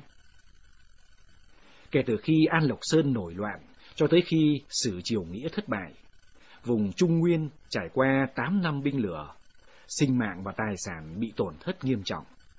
Lịch sử gọi sự kiện đó là loạn An Sử. Sau loạn An Sử, cảnh thịnh trị của nhà Đường không còn nữa.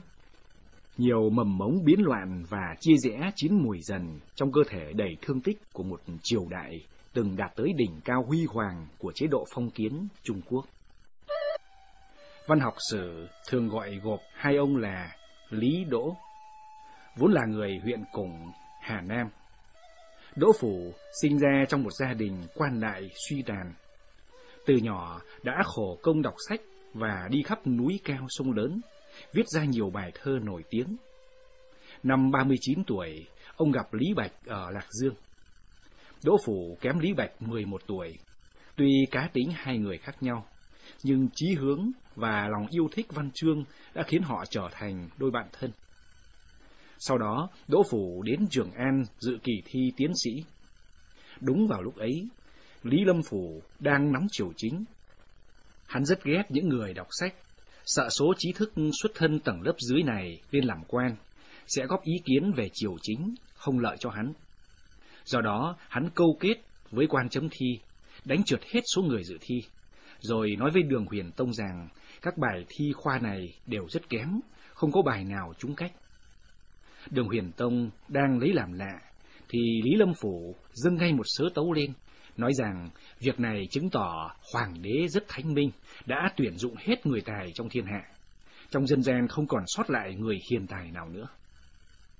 Những nho sinh thời đó chỉ có một con đường tiến thân là đua tài trong hệ thống khoa cử của triều đình. Nay bị đòn đánh bại đó của Lý Lâm Phủ, Đỗ Phủ buồn rầu chán nản đến cực độ.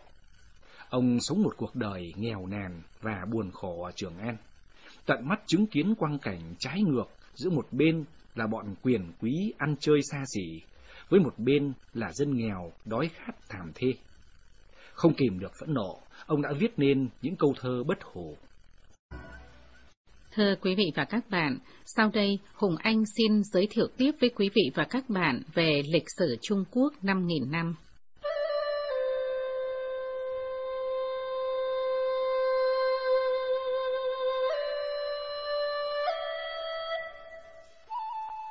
Cửu son rượu thịt thừa ôi, dân nghèo đói rét sướng phơi dọc đường. Đỗ Phủ ở Trường An trong 10 năm, vừa được Đường Huyền Tông phong một chức quan nhỏ thì loạn An Sử nổ ra. Dân chúng Trường An nhao nhác chạy loạn. Gia đình Đỗ Phủ cũng chen lấn trong đám nạn dân đó. Trải qua trăm ngàn cây đắng, toàn gia đình vất vả lắm mới tìm tới được vùng nông thôn tạm thời định cư. Đúng lúc đó, ông nghe tin Đường Túc Tông đã lên ngôi ở Linh Vũ, liền rời gia đình tìm cách đến với Túc Tông. Ngờ đâu mới đi được nửa đường, ông lại gặp phải quân phiến loạn, chúng bắt ông giải về Trường An. Trường An đang nằm trong tay giặc, quân phiến loạn đang tàn sát và cướp bóc. Cung điện và nhà dân chìm trong biển lửa. Các quan chức triều đình, kẻ thì đầu hàng, người thì bị bắt giải đi Lạc Dương. Sau khi Đỗ Phủ bị giải về Trường An, tên đầu sỏ quân phiến loạn thấy ông không có dáng quan to, liền thả ông ra. Trường An đang nằm trong tay giặc, quân phiến loạn đang tàn sát và cướp bóc. Cung điện và nhà dân chìm trong biển lửa. Các quan chức triều đình, kẻ thì đầu hàng, người thì bị bắt giải đi Lạc Dương. Sau khi Đỗ Phủ bị giải về Trường An, tên đầu sỏ quân phiến loạn thấy ông không có dáng quan to, liền thả ông ra. Năm sau, Đỗ Phủ từ Trường An trốn ra ngoài, nghe tin Đường Túc Tông đang ở Phượng Tường, nay là huyện Phượng Tường, tỉnh Thiểm Tây, liền vội vàng tìm đến yết kiến. Lúc này, Đỗ Phủ nghèo khổ tới mức không có nổi một bộ quần áo lành lặn. Chiếc áo mặc trên người rách lòi cả khuỷu tay. chân đi đôi giày cỏ mòn vẹt. Thấy Đỗ Phủ lặn lội đường xa tìm đến với triều đình, Đường Túc Tông rất mừng, phong cho ông làm chức tả thập di. Tả thập di là chức giám quan.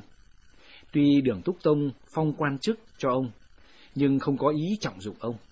Đỗ Phủ làm việc rất chăm chỉ và nghiêm túc. Ít lâu sau, tể tướng Phòng Quản bị Đường Túc Tông bãi chức. Đỗ Phủ thấy Phòng Quản rất có tài, liền dâng lời khuyên can xin đừng bãi chức tể tướng của Phòng Quản. Điều này làm phật ý Túc Tông. May nhờ có người nói hộ, ông mới không bị liên lụy. Sau khi quân Đường thu phục Trường An, ông theo các quan chức khác cùng về Trường An.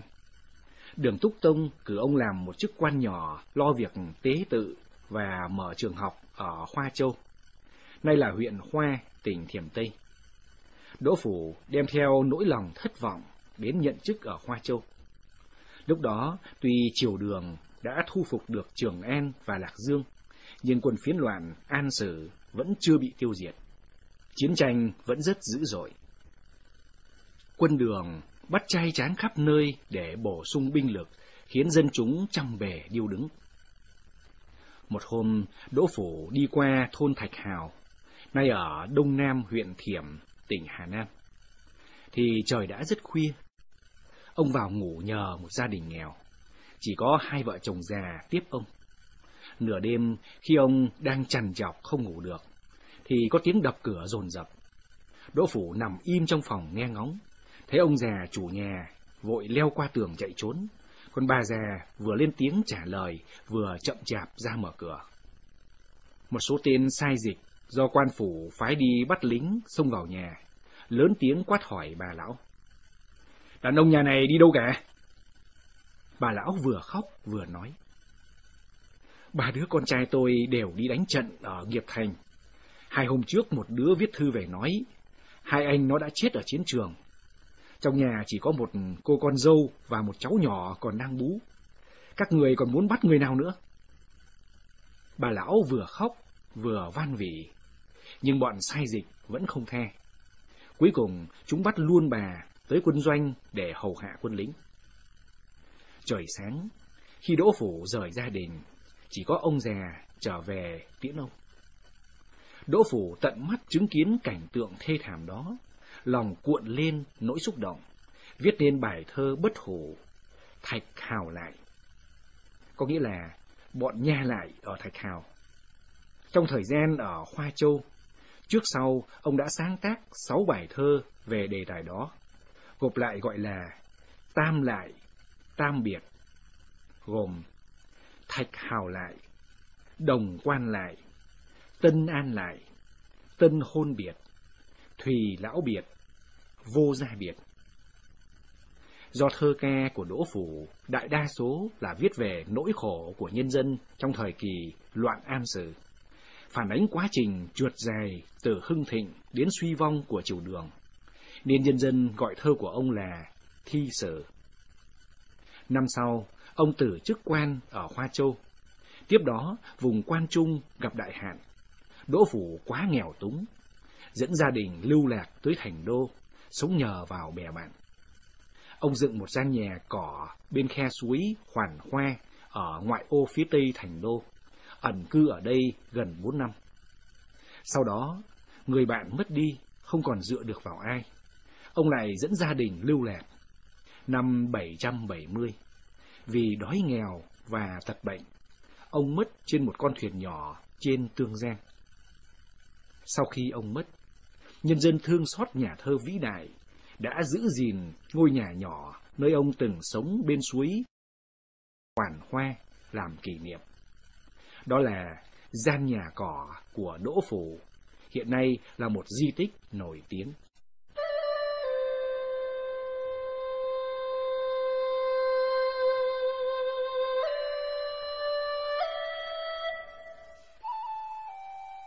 Đoàn Tú Thực không sợ cường bạo.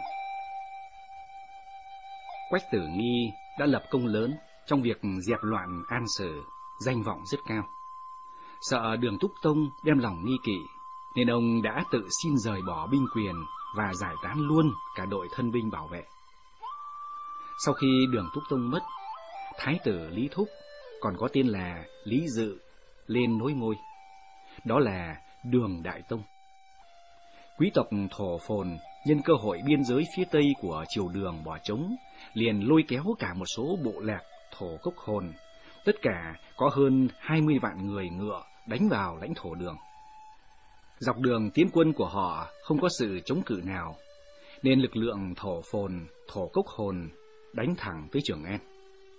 Đường Đại Tông phải bỏ Trường An chạy đến Thiểm Châu, nay là huyện Thiểm, tỉnh Hà Nam. Đường Đại Tôn khẩn thiết mời Quách Tử Nghi ra cầm quân chống giặc Thổ Phồn. Lúc này trong tay Quách Tử Nghi không còn quân đội. Ông vội vàng chiêu mộ 20 kỵ binh đi gấp tới Hàm Dương, thì Trường An đã rơi vào tay Thổ Phồn. Quách Tử Nghi cử người hư trương thanh thế quanh vùng Trường An. Ban ngày khua chiêng gióng trống, ban đêm đốt lửa ở nhiều nơi. Chọn hàng trăm thiếu niên Trường An đánh trống ngoài phố reo to: "Quách Lệ Công!"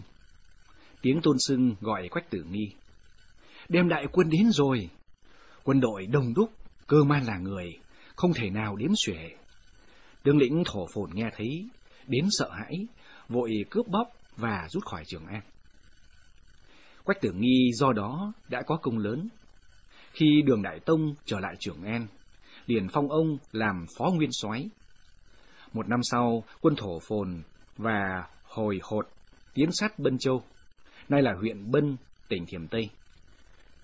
Quách Tử Nghi phái con là Quách Hy mang quân tới hiệp trợ với tiết độ sứ Bân Châu là Bạch Hiếu Đức cùng nhau phòng thủ. Quách Hy dựa vào thế lực của cha nên có thái độ kiêu ngạo, phóng túng. Binh sĩ dưới quyền Hy không có kỷ luật, thường hà hiếp dân thường ngoài phố, làm nhiều việc xấu xa, nhưng Quách Hy vẫn lờ đi, coi như không biết.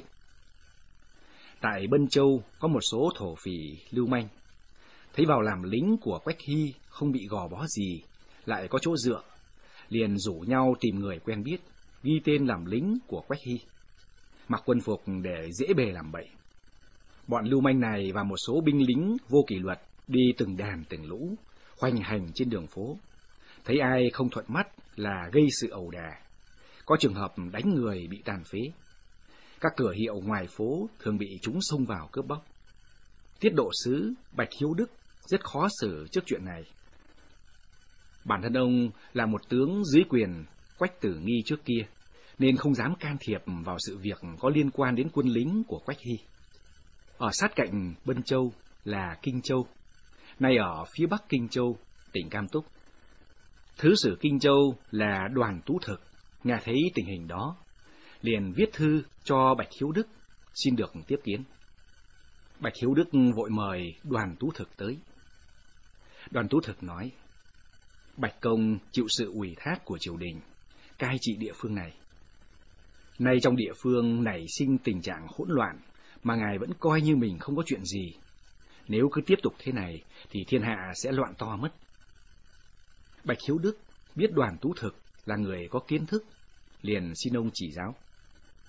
Đoàn Tú Thực nói: Tôi thấy địa phương của ngài quá hỗn loạn, trong lòng rất không yên, nên mới tìm tới đây, xin làm chức đô ngu hầu, chức quan phụ trách duy trì pháp luật. Là người có kiến thức, liền xin ông chỉ giáo.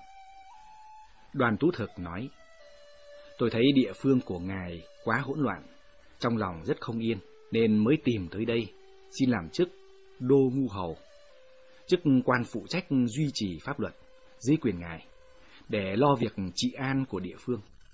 Không biết ý kiến của ngài thế nào? Bạch Hiếu Đức vỗ tay nói: Thế thì tốt quá, ngài chịu đến đây thì tôi không mong gì hơn nữa. Đoàn Tú Thực làm đô ngu hầu ở Bân Châu. Việc đó không làm cho quân lính của Quách Hy chú ý. Chúng vẫn hoành hành bậy bạ như trước. Một hôm, 17 tên lính trong trại của Quách Hy ra phố, vào quán uống rượu say rồi gây sự. Chủ quán đòi trả tiền, chúng liền rút dao đâm chủ quán bị thương, rồi đạp đổ tất cả thùng rượu trong quán. Rượu đổ lênh láng khắp quán và tràn xuống cống rãnh. Đoàn Tú Thực được tin báo, lập tức phái một đội quân tới, bắt toàn bộ bọn lính đó chém ngay tại chỗ. Dân chúng thấy bọn lưu manh hại người đó bị trị tội, tất cả đều hò reo phấn khởi. Tin tức chuyển tới trại quân của Quách Hy. Quân lính thấy nói có kẻ dám giết người của Quách gia, liền ào lên đòi trả thù. Thoáng chốc tất cả đều mặc khôi giáp, chỉ đợi lệnh của Quách Hy là tới quyết sống mái với Bạch Hiếu Đức. Bạch Hiếu Đức hoảng sợ, trách Đoàn Tú Thực là chuốc lấy tai họa. Đoàn Tú Thực nói: Bạch công đừng sợ, tôi sẽ có cách đối phó. Nói xong, chuẩn bị đi tới trại quân của Quách Hy. Bạch Hiếu Đức muốn phái mấy chục tráng sĩ hộ tống Tú Thực. Đoàn Tú Thực nói: không cần dùng đến lính. Rồi cởi bỏ bội dao, chọn một tên lính què, dắt ngựa cho mình, cùng đến trại quân Quách Hy. Vệ sĩ của Quách Hy nai nịt khôi giáp, sát khí đằng đằng, ngăn Đoàn Tú Thực ngoài danh môn. Đoàn Tú Thực vẫn tươi cười, vừa đi vào vừa nói: giết một lão già như ta, cần gì tới đội ngũ hùng dũng thế này? Ta mang đầu tới nộp đây, mau mời chủ tướng của các người ra đây. Vệ binh thấy thái độ của Đoàn Tú Thực rất ung dung, đều đứng ngây người. Một tên vội chạy vào báo cáo. Quách Hy lập tức ra mời Đoàn Tú Thực vào. Đoàn Tú Thực vái chào Quách Hy rồi nói: Quách lệnh công đã lập được công lao to lớn nhường ấy, mọi người đều rất kính trọng. Thế mà ngài lại dung túng cho quân lính hoành hành phạm pháp. Nếu cứ tiếp tục thế này mãi thì sẽ có đại loạn. Đất nước lại lâm vào đại loạn thì công danh của họ Quách nhà ta đâu còn nữa. Quách Hy nghe nói, bừng tỉnh ngộ nói: Đoàn công đã chỉ giáo, thực là xuất phát từ lòng yêu mến, giữ gìn cho họ Quách. Tôi xin nghe theo lời khuyên bảo của ngài. Nói xong, Quách Hy quay đầu lại, quát bảo Tả Hữu: mau truyền lệnh ta, tất cả các binh lính mau cởi bỏ khôi giáp, trở về doanh trại. Kẻ nào còn làm ồn sẽ bị xử tử. Tối hôm đó, Quách Hy mời Đoàn Tú Thực ở lại uống rượu. Đoàn Tú Thực cho người lính đi theo trở về, và một mình ngủ lại trong dinh của Quách Hy. Quách Hy sợ có kẻ xấu lén vào ám hại Đoàn Tú Thực, nên không dám ngủ, lại phái một số binh sĩ thân tín tuần phòng, bảo vệ xung quanh. Sớm hôm sau, Quách Hy cùng đi với Đoàn Tú Thực tới xin lỗi Bạch Hiếu Đức. Từ đó về sau, quân đội của Quách Hy giữ nghiêm kỷ luật, không binh sĩ nào còn dám gây rối. Trật tự trị an ở Bản Châu được phục hồi. Nhưng chưa tới một năm sau, Trường An lại lâm vào tình trạng nguy hiểm.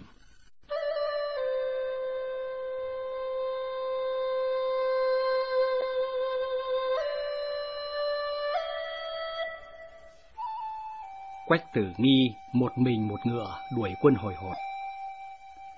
Dưới quyền Quách Tử Nghi có một đại tướng tên là Bột Cố Hoài Ân, đã từng lập chiến công trong việc dẹp loạn An Sử. Hắn ta bất mãn vì không được triều đường đãi ngộ thỏa đáng, liền nổi loạn. Để có thêm lực lượng, Bột Cố Hoài Ân phái người lôi kéo Hồi Hột và Thổ Phồn, nói dối họ là Quách Tử Nghi đã bị hoạn quan Ngư Triều Ân sát hại, kêu gọi họ cùng liên hợp chống lại triều đường. Năm 765, Bộc Cố Hoài Ân phái người dẫn mấy chục vạn quân Thổ Phồn, Hồi Hột tiến công Trường An. Đi tới nửa đường, Bộc Cố Hoài Ân bị bệnh, chết đột ngột. Đại quân Thổ Phồn và Hồi Hột tiếp tục tiến công. Quân Đường chống cự không nổi, liên quân Thổ Phồn, Hồi Hột đánh tới Kinh Dương, nay là Kinh Dương, tỉnh Thiểm Tây, ở phía bắc Trường An. Đường Đại Tông và bá quan văn võ trong triều đều chấn động. Hoạn quan Ngư Triều Ân khuyên Đại Tông rút khỏi Trường An một lần nữa, nhưng các đại thần đều phản đối việc đó, nên mới thôi. Mọi người đều cho rằng muốn đánh lui được liên quân Thổ Phồn, Hồi Hột, chỉ trông mong vào Quách Tử Nghi. Lúc đó, Quách Tử Nghi đang giữ ở Kinh Dương, trong tay có rất ít quân. Ông hạ lệnh cho các tướng sĩ xây đắp thành vững chắc, tránh giao chiến với địch, đồng thời phái thám tử đi trinh sát tình hình quân địch. Qua trinh sát, Được biết hai cánh quân Hồi Hột và Thổ Phồn tuy liên hợp với nhau nhưng rất mất đoàn kết. Họ vốn do Bộc Cố Hoài Ân chỉ huy, nhưng khi Bộc Cố Hoài Ân chết, không đạo quân nào chịu để bên kia chỉ huy mình, vì thế không thể nào thống nhất hành động được. Biết tình hình đó, Quách Tử Nghi quyết tìm cách phân hóa địch. Các tướng Hồi Hột trước kia đã cùng với Quách Tử Nghi đánh An Lộc Sơn, có quan hệ quen biết cũ. Vì vậy, ông quyết định trước hết lôi họ về phía mình. Tối hôm đó, Quách Tử Nghi phái bộ tướng Lý Quang Toản lặng lẽ tìm đến doanh trại Hồi Hột gặp đô đốc Dược Cát Le. Lý Quang Toản nói với Dược Cát Le: Quách lệnh công phái tôi đến hỏi ngài, xưa nay Hồi Hột vốn hữu hảo với triều Đường. Nay tại sao ngài lại nghe lời bọn xấu, đem quân đến tiến công chúng tôi? Dược Cát Le lấy làm lạ hỏi: Quách lệnh công còn sống sao? Chúng tôi nghe nói ngài bị giết lâu rồi, người chớ có đánh lừa. Lý Quang Toản nói cho Dược Cát Le biết Quách Tử Nghi hiện đang ở Kinh Dương. Dược Cát Le và các tướng Hồi Hột nhất định không chịu tin. Họ đều nói: nếu Quách Tử Nghi còn sống, xin mời tới đây để chúng tôi được thấy mặt. Lý Quang Toản trở về, nói với Quách Tử Nghi về nỗi nghi ngờ của các tướng Hồi Hột. Quách Tử Nghi nói: nếu như thế thì để ta đi một chuyến, có thể khuyên Hồi Hột lui binh. Các tướng đều thấy như thế là phải, nhưng chỉ ngại là để nguyên soái đi một mình tới trại giặc thì quá nguy hiểm. Có người đề nghị cử 500 kỵ binh tinh nhuệ cùng đi với Quách Tử Nghi, phòng khi Hồi Hột có giở trò gì, đã có người bảo vệ. Quách Tử Nghi nói: không được, mang quân nhiều như thế lại làm hỏng chuyện, chỉ cần một vài người đi theo ta là được. Nói xong hạ lệnh dắt chiến mã đến. Quách Hy đứng chặn trước ngựa nói: hiện nay cha là nguyên soái của nhà nước, sao có thể vào miệng cọp như vậy? Quách Tử Nghi nói: hiện nay địch có nhiều quân, ta lại ít, nếu đánh nhau với chúng, chẳng những tính mạng hai cha con ta khó giữ được, mà đất nước ta cũng gặp tai họa. Ta đi chuyến này, nếu đàm phán thành công, thì là cái sự mừng cho nhà nước. Giả sử có mệnh hệ nào, thì còn có các ngươi đó. Nói xong, ông nhảy lên mình ngựa, cầm roi vụt vào tay Quách Hy đang giữ ngựa.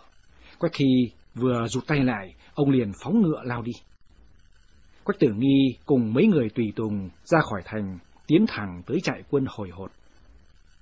Tùy tòng vừa phi ngựa vừa la lớn: Quách lệnh công đến đây! Quách lệnh công đến đây! Quân Hồi Hột thấy mấy người phi ngựa từ xa tới, lại nghe loáng thoáng có tiếng la hét, liền vội báo cáo với Dược Cát Le. Dược Cát Le và các tướng giật mình, vội vàng dàn trận và dương cung lắp tên, sẵn sàng nghênh chiến. Quách Tử Nghi và tùy tùng đến trước trận, cởi bỏ giáp trụ, vứt giáo xuống đất, đi thùng thẳng vào gần doanh trại Hồi Hột. Dược Cát Le và các tướng nhìn chằm chằm vào mấy người đang đi tới, rồi cùng kêu lên: ồ, đúng là Quách lệnh công rồi! Xong tất cả nhảy xuống ngựa lạy chào. Quách Tử Nghi xuống ngựa, đi tới nắm chặt tay Dược Cát Le, nói rất hòa nhã: người Hồi Hột đã lập nhiều công lớn với triều Đường. Triều đình đối đãi với các ông cũng rất tốt. Tại sao các ông lại giúp Bột Cố Hoài Ân làm loạn? Hôm nay tôi đến đây để khuyên các ông nên dừng ngựa trước vực thẳm. Tôi đến đây chỉ có một mình, sẵn sàng để các ông giết, nhưng tướng sĩ của tôi sẽ cùng các ông quyết chiến. Thưa quý vị và các bạn, sau đây Hùng Anh xin giới thiệu tiếp với quý vị và các bạn về lịch sử Trung Quốc 5.000 năm.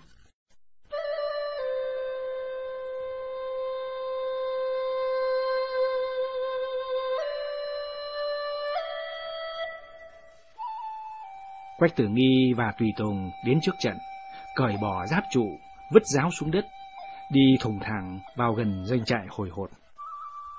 Dược Cát Le và các tướng nhìn chằm chằm vào mấy người đang đi tới, rồi cùng kêu lên: ồ, đúng là Quách lệnh công rồi!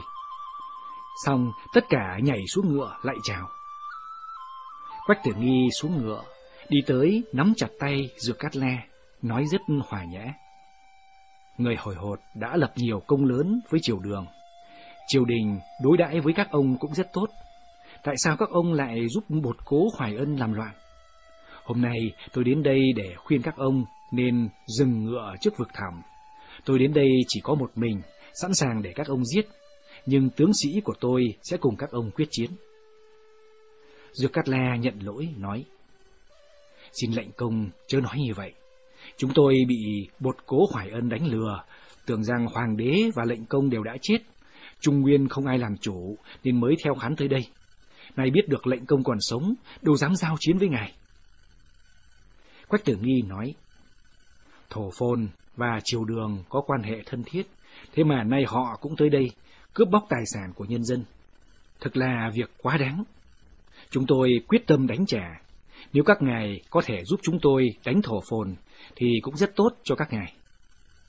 Dược Cát La thấy Quách Tử Nghi nói vậy, vội gật đầu lia lịa nói: Chúng tôi nhất định sẽ đem sức ra phục vụ lệnh công, lấy công chuộc tội. Trong khi Dược Cát La và Quách Tử Nghi nói chuyện, tướng sĩ hồi hột súm lại nghe, dần dần quay tròn lại.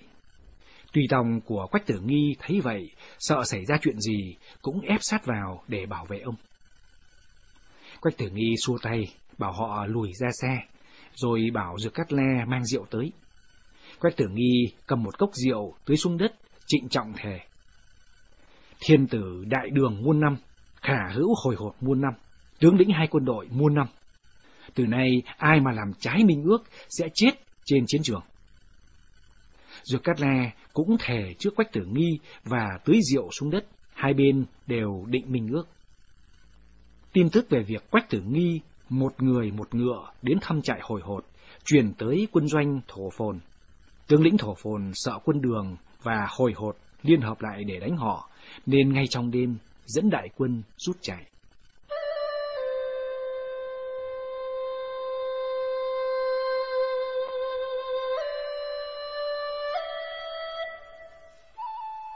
Nhan Chân Khanh kiên cường bất khuất. Qua biến loạn An Sở, triều đường từ chỗ cường thịnh trượt dài xuống suy yếu. Tiết độ sứ các nơi thừa cơ chuyên quyền, mở rộng binh lực, tạo nên tình hình phiên trấn cát cứ, ảnh hưởng của triều đình bị thu hẹp. Sau khi Đường Đại Tông chết, con là Lý Quát lên ngôi, đó là Đường Đức Tông. Đường Đức Tông muốn thay đổi chế độ phiên trấn, kết quả dẫn tới việc nổi loạn của các phiên trấn. Đường Đức Tông phái binh thảo phạt, không những không dẹp được mà còn làm cho việc phản loạn lan rộng thêm. Năm 782, 5 phiên trấn cùng nổi loạn, trong đó lực lượng của tiết độ sứ Hoài Tây là Lý Hy Liệt hùng mạnh nhất. Hắn tự xưng là Thiên Hạ Đô Nguyên Soái, đem binh tấn công triều đường. 5 trấn cùng nổi loạn, khiến triều đình rung động. Đường Đại Tông tìm tể tướng Lư Kỳ tới bàn. Lư Kỳ nói: Không sao, chỉ cần cử một người có đạo đức cao, uy tín lớn đến khuyên bảo họ, thì không cần dùng tới đao thương cũng có thể dẹp yên phản loạn. Đức Tông hỏi: Khanh xem có thể cử ai đi? Lư Kỳ tiến cử Nhan Chân Khanh, một lão thần đang làm thái sư cho thái tử. Đức Tông đồng ý ngay. Nhan Chân Khanh là một lão thần rất có danh vọng lúc đó. Trước loạn An Sở, ông làm thái thú Bình Nguyên.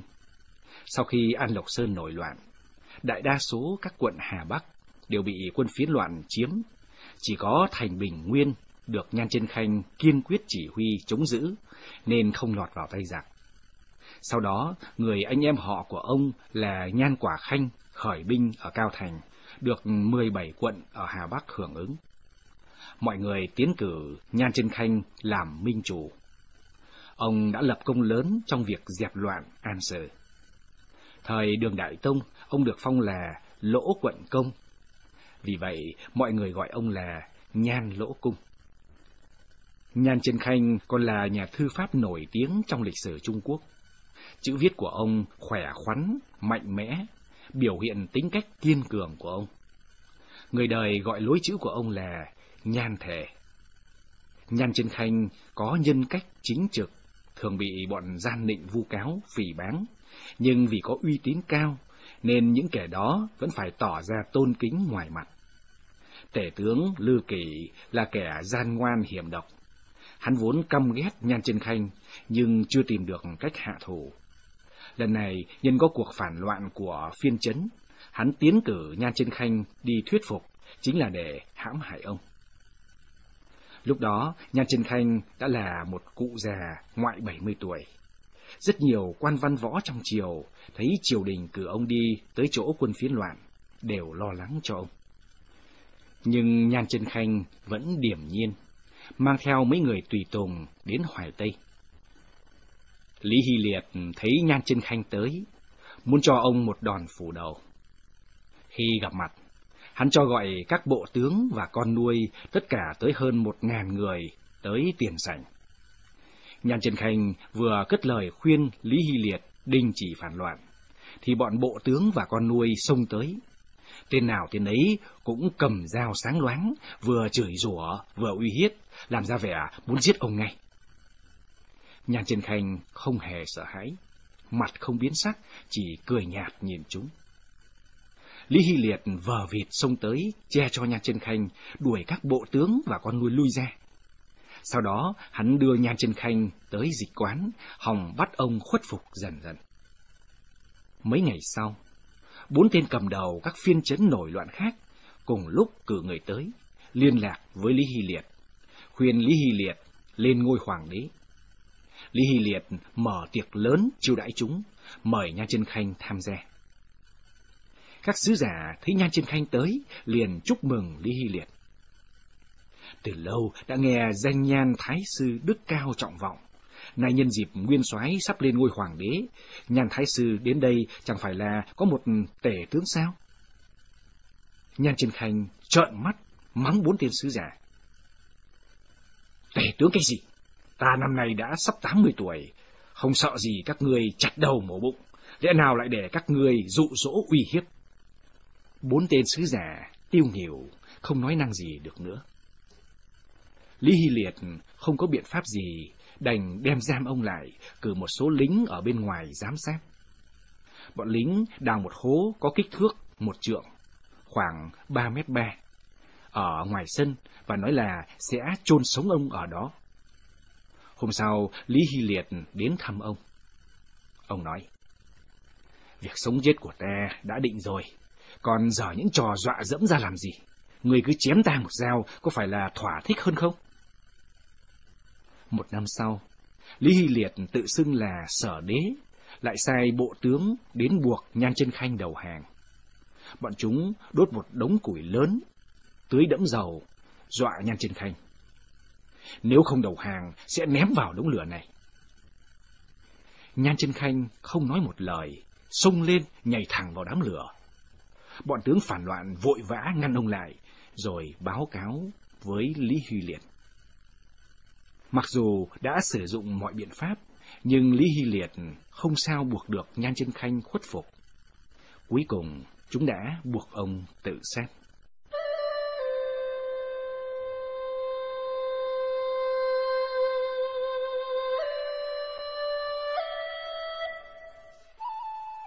Hồn Trâm và Lý Thạnh. Sau khi Lý Hy Liệt phát động cuộc phản loạn, liền cử quân vây đánh Tương Thành, nay là Tương Thành, tỉnh Hà Nam. Tương Thành lâm vào tình thế nguy cấp, Lạc Dương cũng bị đe dọa. Năm 783, Đường Đức Tông điều quân mã từ Kinh Nguyên, trị sở nay ở phía bắc huyện Kinh Xuyên, tỉnh Cam Túc, về tăng viện cho Tương Thành. Tiết độ sứ Kinh Nguyên là Diêu lệnh Nguyên nhận được lệnh, liền đem 5.000 người ngựa về Trường An. Quân lính ở Kinh Nguyên nghe nói triều đình hạ lệnh điều động, tưởng rằng nhất định sẽ có khao thưởng. Tới Trường An lại gặp trận mưa lớn, quân lính đều ướt đẫm, lạnh run người. Tới hôm sau, quan chức triều đình mới tiếp tế cơm nước. Binh lính nhìn thấy chỉ là cơm gạo thô và thức ăn nguội lạnh, nên đều thất vọng, nổi giận đá đổ giỏ thức ăn, hầm hầm nói: chúng ta không nể nguy hiểm tới tính mạng, mang thân ra chống địch. Thế mà nay đến cơm cũng không đủ no, hỏi còn đánh chắc nỗi gì? Một tên lính đứng lên nói: bọn làm quan không đem tới cho ta, thì tự chúng ta sẽ đi lấy. Trường An đầy dãy tiền bạc lụa là. Nghe nói hai bên hoàng cung có nhiều kho lớn, tiền bạc lụa là chật ních, chúng ta hãy đến đó mà lấy. Thưa quý vị và các bạn, sau đây Hùng Anh xin giới thiệu tiếp với quý vị và các bạn về lịch sử Trung Quốc 5.000 năm.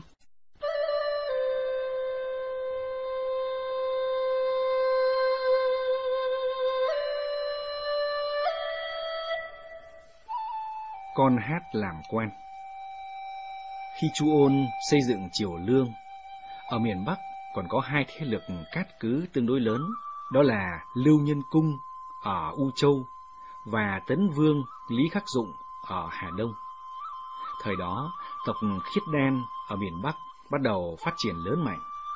Thủ lĩnh Khiết Đan là Gia Luật A Bảo Cơ đã thống nhất các bộ lạc Khiết Đan, lập nên một chính quyền thống nhất.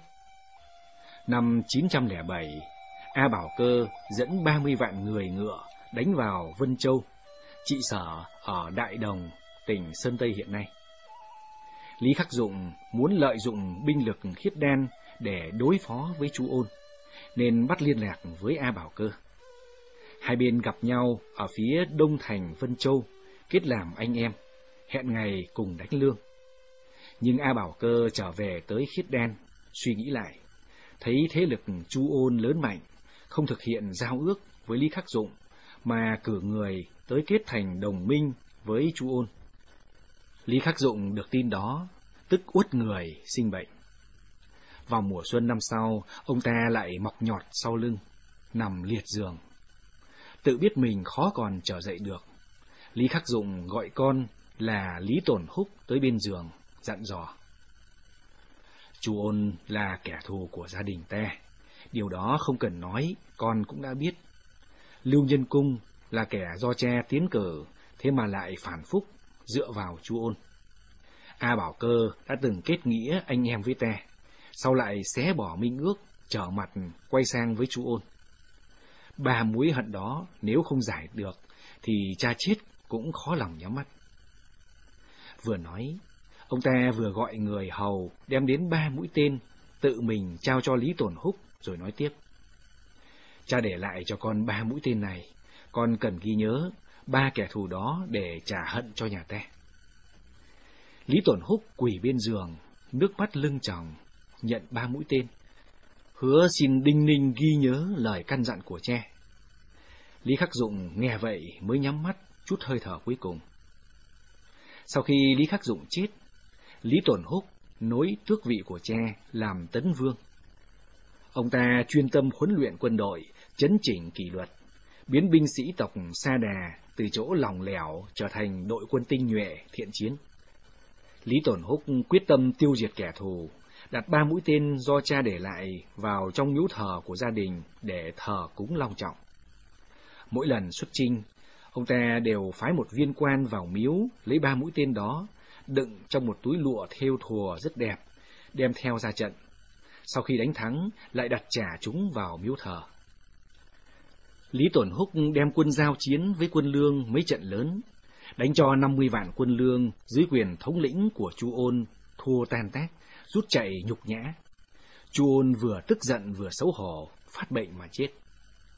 Sau đó, Lý Tổn Húc lại đánh phá U Châu, bắt sống 2 cha con Lưu Nhân Cung và Lưu Thủ Quang, giải về Thái Nguyên. Năm 916, Gia Luật A Bảo Cơ lên ngôi hoàng đế. 5 năm sau, liền đem quân tiến xuống phương Nam. Lý Tổn Húc thân dẫn quân đội đánh tan quân Khiết Đan, đuổi A Bảo Cơ về phương Bắc. Sau khi Chu Ôn chết, con là Lương Mặt Đế lại cùng Lý Tổn Húc giao tranh trong khoảng 10 năm trời. Đến năm 923, Lý Tổn Húc diệt triều Lương, thống nhất miền Bắc Trung Quốc, lên ngôi hoàng đế, đổi quốc hiệu là Đường, đóng đô ở Lạc Dương, đó là hậu Đường Trang Tông. Đường Trang Tông báo được thù cho cha, cảm thấy thỏa lòng, mãn nguyện, cho rằng kẻ thù đã hết, miền Trung Nguyên đã an định, liền mưu cầu hưởng lạc. Từ nhỏ, ông đã thích xem và tham gia biểu diễn ca kịch, chuyên phục vụ vương gia. Ngay từ nhỏ, Đường Gia Tông đã rất thân với các con hét. Sau khi cha mất, mải lo việc trận mạc, ông ta phải gác ham thích đó lại. Đến khi làm hoàng đế, ông trở lại say mê ca kịch, suốt ngày ở chỗ các con hét, mặc quần áo diễn viên lên sân khấu biểu diễn, bỏ hết mọi việc quốc gia đại sự. Ông còn tự đặt cho mình một nghệ danh là Lý Thiên Hạ. Một hôm, trong khi đang sắm vai, ông tự xưng 2 lần: Lý Thiên Hạ, Lý Thiên Hạ. Một con hát nhảy ra tát luôn cho ông 2 cái, khiến bản thân ông cũng ngớ người, không hiểu ra sao. Những con hát khác thất kinh vội xông tới túm lấy con hát kia quả trách. Con hát đã tát ông ta liền cười hì hì nói: cai trị thiên hạ thì chỉ có một người là hoàng đế. Vai diễn viên này gọi tới 2 lần thì lấy đâu ra một người nữa. Đường Trang Tông nghe hắn nói, biết hắn cố ý đùa mình, nên tuy bị 2 cái tát vẫn không tỏ vẻ giận. Bọn con hát được Đường Trang Tông chiều chuộng, có quyền tự do ra vào cung cấm. Chúng có thể đùa giỡn với hoàng đế, nên không còn coi các quan khác ra gì. Các quan chức triều đình bị chúng khinh nhờn, tuy rất bực tức nhưng không ai dám làm gì chúng. Một số quan chức muốn được chúng nói tốt cho mình trước Đường Trang Tông, phải đem lễ vật đút lót. Có một con hát là Cảnh Tiến, chuyên làm việc thăm dò tình hình bên ngoài để báo cáo cho Trang Tông. Ai không đối đãi tốt với hắn sẽ nói xấu với Đường Trang Tông và người đó sẽ khốn đốn. Vì vậy, khắp quan chức trong triều, ai cũng sợ Cảnh Tiến. Đường Trang Tông muốn phong 2 con hát làm thứ sử. Có người khuyên can: hiện nay triều Đường ta vừa được lập nên, nhiều tướng sĩ từng theo bệ hạ chinh chiến nhiều năm vẫn chưa được phong thưởng. Nếu bây giờ lại phong con hát làm thứ sử, sợ rằng lòng người không phục. Đường Trang Tông bỏ ngoài tai, vẫn phong con hát làm quan. Một số tướng sĩ hết sức bất bình vì việc đó. Vài năm sau, nội bộ triều đình hậu Đường sinh rối loạn. Đại tướng Quách Sùng Thao bị hại. Một đại tướng khác là Lý Đức Nguyên, con nuôi của Lý Khắc Dụng, cũng bị nghi kỵ, suýt nữa thì mất mạng. Lý Đức Nguyên được các tướng sĩ ủng hộ, quyết định chống lại Đường Trang Tông. Ông ta dẫn quân đánh vào Biện Kinh, chuẩn bị tự lập làm hoàng đế. Từ Lạc Dương, Đường Trang Tông nhận được tin đó, muốn trở về Biện Kinh, nhưng tới nửa đường, được tin Lý Đức Nguyên đã chiếm được rồi và được nhiều tướng lĩnh ủng hộ.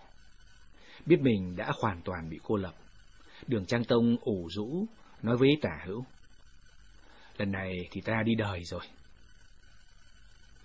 Về tới Lạc Dương, Đường Trang Tông còn muốn tổ chức chống lại Lý Tự Nguyên. Nhưng Quách Tòng Khiêm, viên chỉ huy sứ thân quân của ông ta, vốn cũng là con hát, nhưng đã nhận đại tướng Quách Sùng Thao làm chú. Sau khi Quách Sùng Thao bị giết, Quách Tòng Khiêm rất căm giận. Nhân dịp này, dẫn đầu thân quân nổi loạn đánh vào hoàng cung. Đường Trang Tông không kịp chống lại, bị một phát tên bắn chết. Lý Tự Nguyên lên ngôi hoàng đế hậu Đường, đó là Đường Minh Tông.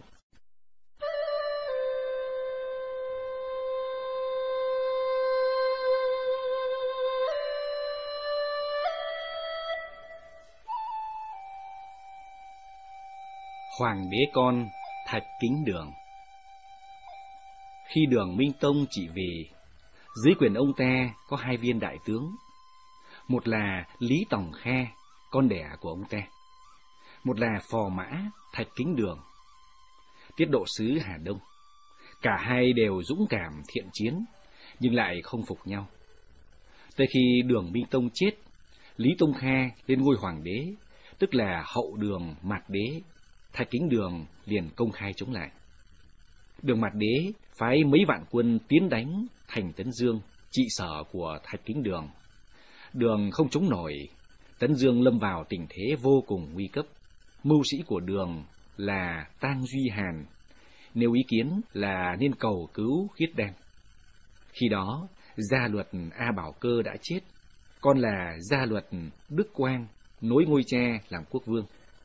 Tang Duy Hàn giúp Thạch Kính Đường thảo một bức thư cầu cứu gửi Gia Luật Đức Quang, tỏ ý tình nguyện tôn Gia Luật Đức Quang làm cha, và hứa là sau khi giúp đánh bại quân Đường, sẽ xin cắt 16 châu của Yên Vân, còn gọi là 16 châu của U Vân, chỉ U Châu, Vân Châu, thuộc miền Bắc hai tỉnh Hà Bắc, Sơn Tây ngày nay, ở phía Bắc Nhạn Môn Quan, để hiến cho Khiết Đen. Hành động đầu hàng của Thạch Kính Đường bị một số tướng lĩnh dưới quyền phản đối. Bộ tướng Lưu Chi Viễn nói: chúa công cầu cứu và xưng thần với Khiết Đan thì còn có thể biện hộ được, nhưng còn tôn Gia Luật làm cha thì quá đáng. Thêm nữa, nếu hứa biếu hắn một số vàng bạc của cải thì còn được, chứ quyết không nên cắt nhượng đất đai. Thạch Kính Đường chỉ lo sao giữ được địa vị và lợi ích, nên không chịu nghe theo lời khuyên của Lưu Chi Viễn.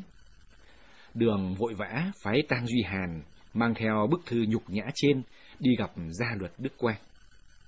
Gia Luật Đức Quang vốn đã có ý định mở mang đất đai về hướng Nam, nên khi nhận được những điều kiện hậu hĩnh như vậy của Thạch Kính Đường thì vui mừng khôn xiết. Thưa quý vị và các bạn, sau đây Hùng Anh xin giới thiệu tiếp với quý vị và các bạn về lịch sử Trung Quốc 5.000 năm.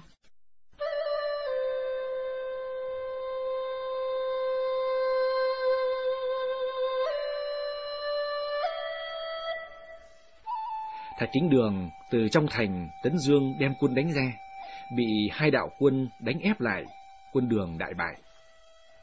Gia Luật Đức Quang đưa quân vào Tấn Dương. Thạch Kính Đường thân ra ngoài thành đón tiếp, khom lưng quỳ gối, kính cẩn gọi Gia Luật Đức Quang ít hơn mình 10 tuổi làm cha, và còn thỉnh giáo xem quân Khiết Đan dùng cách nào mà đánh bại quân Đường nhanh đến như thế. Gia Luật Đức Quang được thể khoác lác một hồi. Đường tỏ ra vô cùng khâm phục, khiến Gia Luật Đức Quang rất hài lòng mãn ý.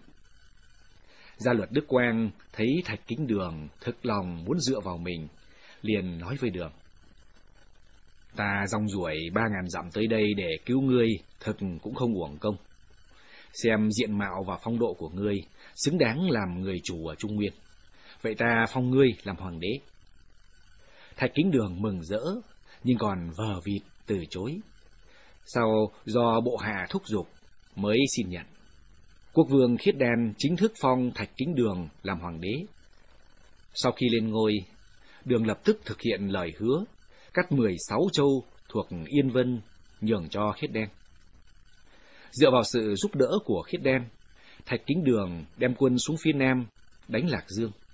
Đường Mặt Đế Lý Tòng Kha liên tiếp thua trận, bị thanh thế của quân Khiết Đan làm cho khiếp đảm, mất hết ý chí, suốt ngày uống rượu rồi ôm mặt khóc chờ ngày bị tiêu diệt, không còn một chút dũng khí nào để chống cự nữa.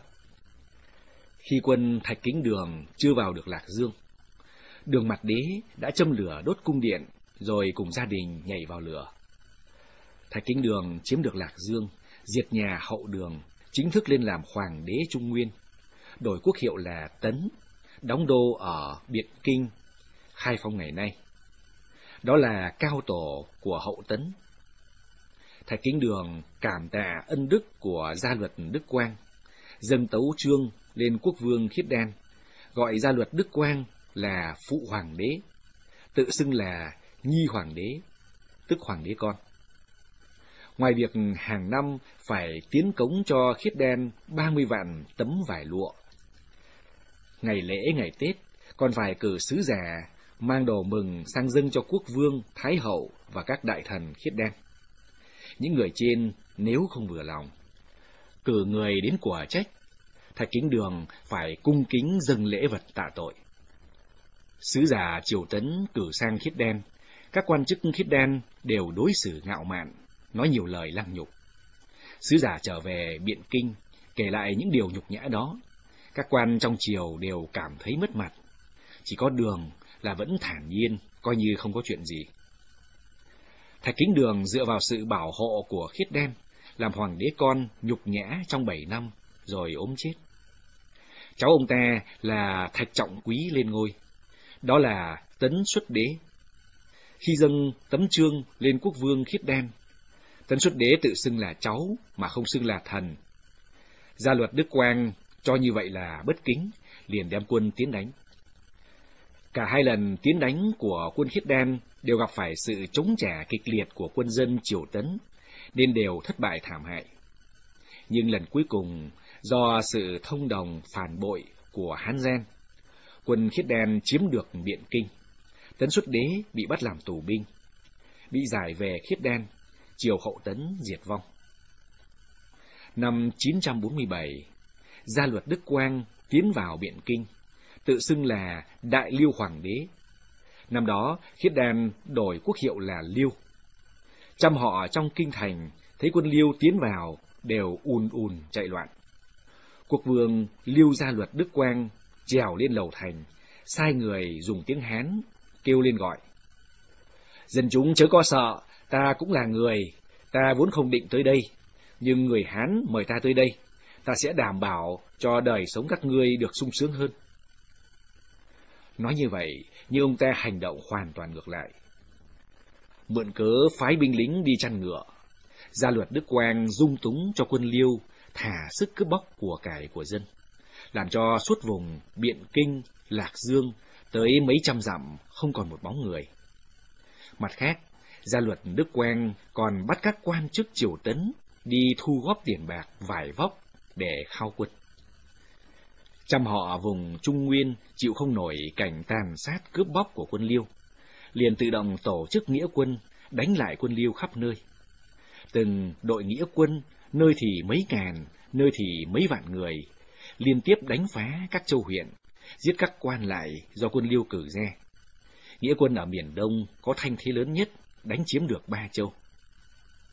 Gia luật Đức Quang hoảng sợ, nói với Tùy Tòng: "Thật không ngờ dân Trung Nguyên lại khó trị thế này." Một thời gian sau, ông ta triệu tập các quan lại người Hán tới, tuyên bố: "Thời tiết nóng nực, ta ở đây không quen, phải trở về Thượng Quốc, tức chỉ nước Liêu, để thăm Thái Hậu." Quân Liêu bị buộc rút khỏi Trung Nguyên, nhưng 16 châu Yên Vân bị Thạch Kính Đường, Cát Nhượng vẫn bị quý tộc Khiết Đan chiếm cứ, trở thành căn cứ để sau này chúng tiếp tục tiến công Trung Nguyên.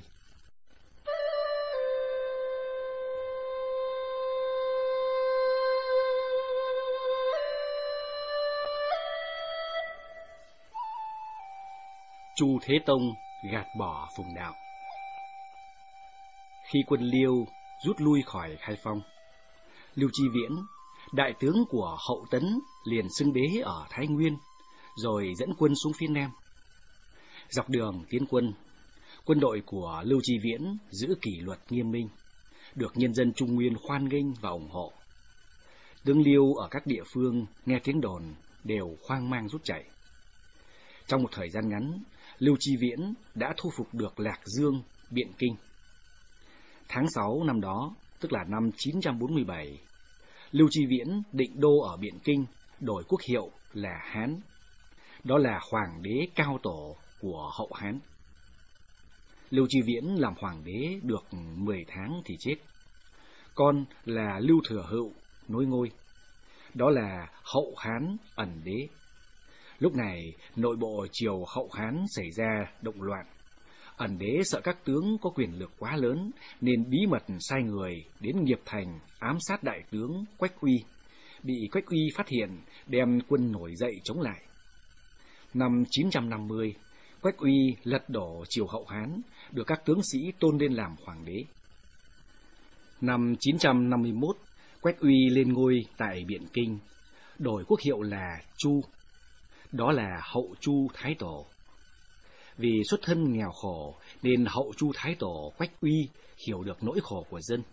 Ông cũng được học hành chút ít nên chú ý trọng dụng nhân tài và quan tâm cải cách chính trị. Dưới sự cai trị của Quách Uy, tình hình hỗn loạn của thời Ngũ Đại bắt đầu được an định lại. Khi Hậu Chu mới thành lập, em của Lưu Chi Viễn là Lưu Sùng không phục tùng sự thống trị của Hậu Chu, liền chiếm cứ Thái Nguyên, trở thành một chính quyền cát cứ. Lịch sử gọi chính quyền này là Bắc Hán, một trong 10 nước. Để đối kháng với Hậu Chu, Lưu Sùng liền nương tựa vào nước Liêu, tôn vua Liêu làm hoàng đế chú, tự xưng làm hoàng đế cháu. Nhiều lần nhờ sự giúp đỡ của quân Liêu, đem quân đánh Hậu Chu, nhưng đều bị Chu Thái Tổ đánh bại. Năm 954, Chu Thái Tổ mất. Ông không có con. Sài Hoàng hậu có người cháu là Sài Vinh, từ nhỏ đã thông minh lanh lợi, lại giỏi giang võ nghệ, được Chu Thái Tổ nhận làm con. Khi Chu Thái Tổ mất, Sài Vinh kế thừa ngôi hoàng đế, đó là Chu Thế Tôn. Chu Thế Tôn vừa lên ngôi, Lưu Sùng ở Bắc Hán cho rằng tình hình triều Chu không ổn định, đây là thời cơ tiến chiếm Trung Nguyên, liền tập trung 3 vạn quân và mượn thêm 1 vạn kỵ binh của Liêu, tiến công vào Lạc Châu, trị sở ở Trường Trị, Sơn Tây ngày nay. Tin tức truyền tới Biện Kinh, Chu Thế Tông lập tức triệu tập các đại thần lại bàn. Ông ta nêu ý kiến là sẽ dẫn quân thân chinh để chống lại liên quân Liêu và Bắc Hán. Các đại thần nói, bệ hạ vừa lên ngôi, lòng người dễ xao động, bệ hạ không nên thân chinh mà cử một tướng khác đi thì hơn. Chu Thế Tông nói, Lưu Sùng nhân lúc ta có việc tang, lại có ý coi ta còn trẻ và mới lên ngôi, toan nuốt chửng Trung Nguyên. Lần này đích thân hắn đem quân tới, ta không thể không đích thân đối phó với hắn. Các đại thần thấy thái độ Chu Thế Tông kiên quyết như thế thì không ai nói gì nữa. Chỉ có một lão thần đứng lên phản đối, đó là Thái sư Phùng Đạo. Phùng Đạo là viên tể tướng ngay từ thời hậu Đường Minh Tông, sau đó trải qua 3 triều đại vẫn giữ được ngôi vị đó.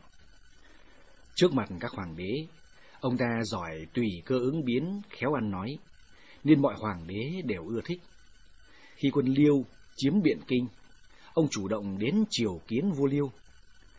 Các hoàng đế của vương triều mới cũng thích dùng ông. Vì vậy, dù ở vương triều nào, ông vẫn giữ được chức vị quan trọng là tể tướng, thái sư, thái phó. Thưa quý vị và các bạn, sau đây Hùng Anh xin giới thiệu tiếp với quý vị và các bạn về lịch sử Trung Quốc 5.000 năm.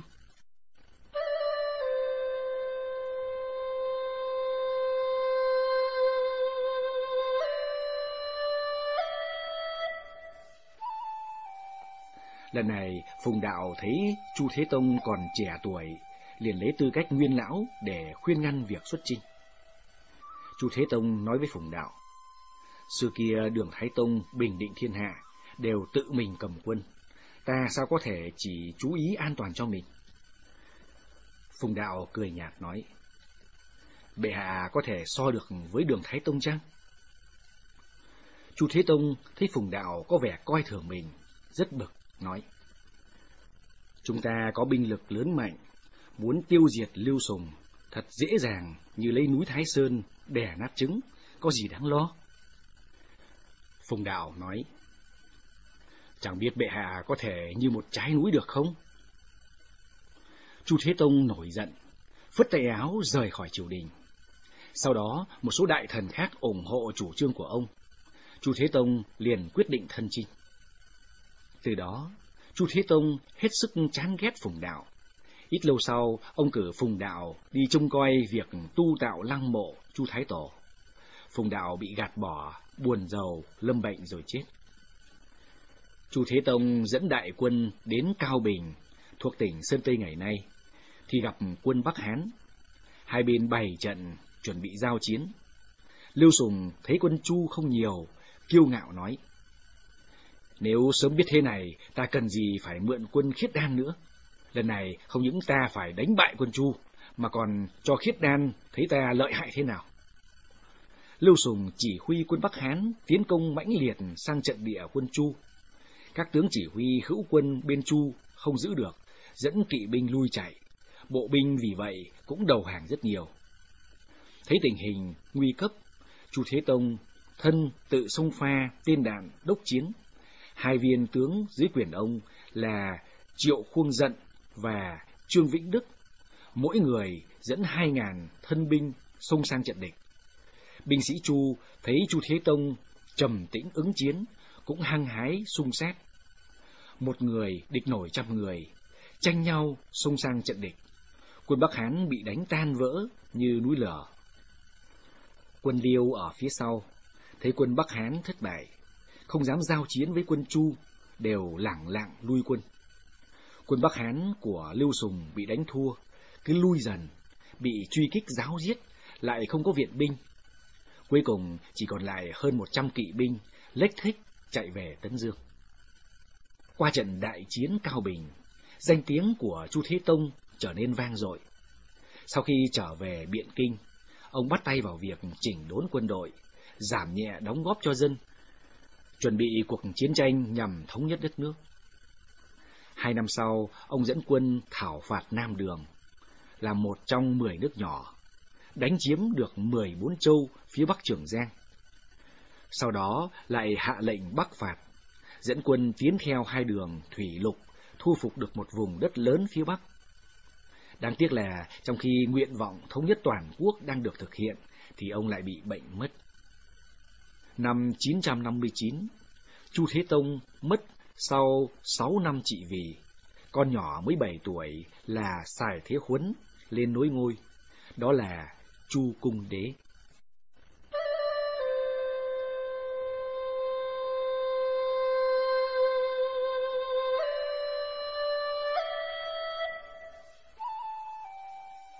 Người được khoác hoàng bào.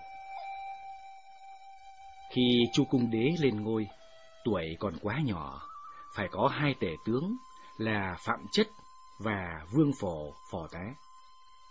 Cục diện chính trị của hậu Chu vì vậy không được ổn định.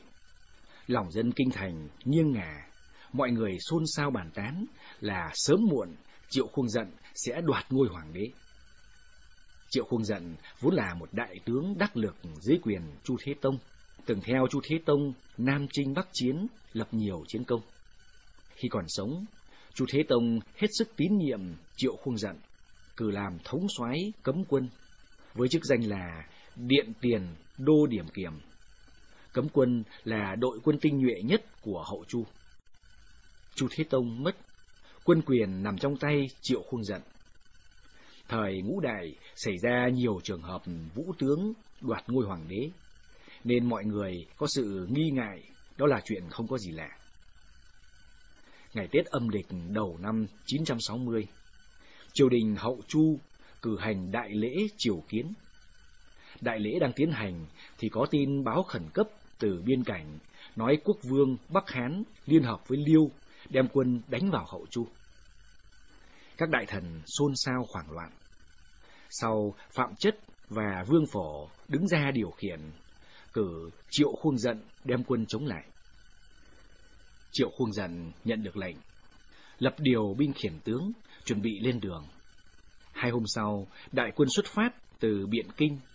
Cùng đi với Triệu Khuông Dận có em là Triệu Khuông Nghĩa và mưu sĩ thân tín là Triệu Phổ. Tối hôm đó, đại quân hành quân tới trạm Trần Kiều, cách kinh thành 20 dặm. Triệu Khuông Dận ra lệnh cho tướng sĩ hạ trại nghỉ tại chỗ. Trong khi binh lính ngủ say, một số tướng lĩnh tụ họp lại bàn luận. Có người nêu ý kiến: hiện nay hoàng thượng tuổi còn quá nhỏ, chúng ta liều mình xông pha trận mạc, nhưng sau này ai là người biết tới công lao của chúng ta? Chỉ bằng bây giờ ta tôn Triệu Điểm Kiểm lên ngôi hoàng đế đi thôi. Mọi người đều tán thành ý kiến đó, liền cử một viên quan nói chủ trương ấy với Triệu Khuông Nghĩa và Triệu Phổ. Viên quan đó tới chỗ Triệu Khuông Dận, chưa nói xong câu chuyện thì các tướng đã tới, rút gươm đao sáng loáng, vung lên và hét to: chúng tôi đã bàn bạc xong với nhau, nhất định phải tôn Triệu Điểm Kiểm lên ngôi. Triệu Khuông Nghĩa và Triệu Phổ nghe nói thế đều mừng thầm. Một mặt dặn dò mọi người phải an định lòng quân, không được để xảy ra rối loạn. Một mặt phái người phi báo ngay cho 2 đại tướng giữ kinh thành là Thạch Thủ Tín và Vương Thẩm Kỳ biết. Chẳng mấy chốc, tin trên đã truyền khắp trại quân. Toàn thể tướng sĩ đều trở dậy ùn ùn kéo tới nơi nghỉ của Triệu Khuông Dận, ảo tới tận khi trời sáng. Tối hôm trước, Triệu Khuông Dận có uống chút rượu nên ngủ rất say. vừa tỉnh dậy, thấy tiếng xôn xao bên ngoài, rồi có người mở cửa phòng, hô lớn: "Xin điểm kiểm lên ngôi hoàng đế!" Triệu Khuông giận vội trở dậy, chưa kịp nói gì, thì mấy người đã đem một tấm hoàng bào chuẩn bị sẵn, vội vàng khoác lên mình Triệu Khuông giận. Mọi người quỳ dưới đất, dập đầu hô: "Vạn tuế!" Sau đó tất cả xúm vào, người kéo, người đẩy, đưa Triệu Khuông giận lên ngựa, mời ông trở về kinh thành. Triệu Khuông giận ngồi trên mình ngựa, mới nói: "Các người đã lập ta làm thiên tử, thì có chịu nghe theo mệnh lệnh của ta không?" Các tướng sĩ nhất tề đáp: "Xin nghe theo mệnh lệnh của bệ hạ."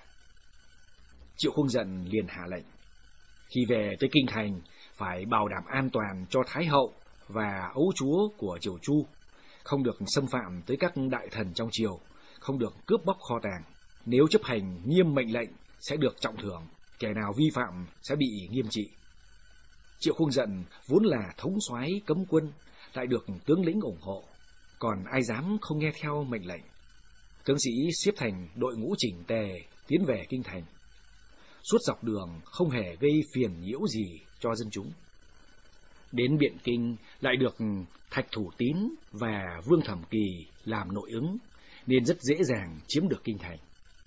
Các tướng triệu tập các tể tướng Phạm Chất, Vương Phổ tới. Thấy họ, Triệu Khuông giận làm ra vẻ khó xử, nói: "Thế Tông đối đãi với ta ơn sâu nghĩa nặng, nay ta bị các tướng buộc làm việc này, các ông thấy phải làm sao bây giờ?" Bọn Phạm Chất không biết trả lời ra sao.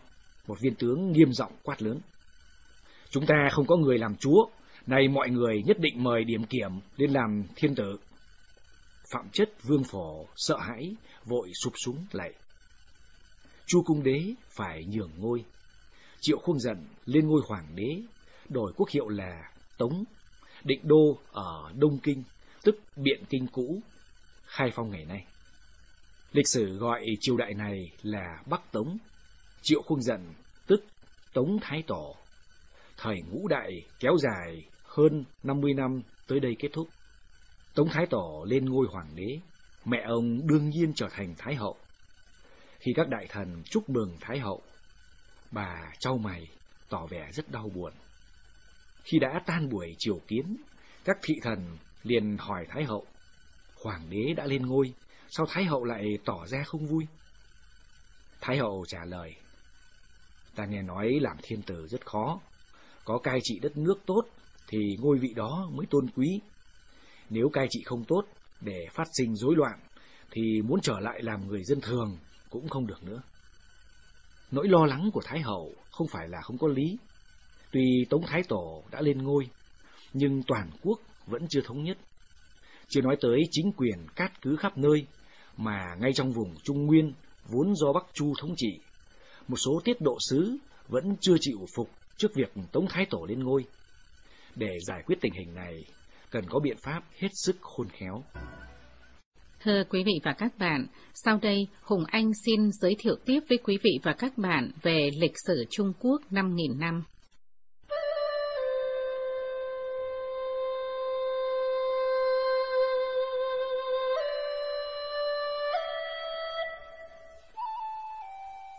Chén rượu, tước binh quyền. Tống Thái Tổ lên ngôi không tới nửa năm, đã có 2 tiết độ sứ khởi binh chống lại triều Tống. Tống Thái Tổ phải thân chinh trải bao vất vả mới bình định được họ. Vì chuyện đó, không lúc nào Tống Thái Tổ được yên lòng. Một hôm, ông đi một mình tới gặp Triệu Phổ, nêu câu hỏi: "Từ cuối triều Đường đến nay, đã thay đổi tới 5 triều đại, đánh nhau liên miên, không biết đã chết mất bao nhiêu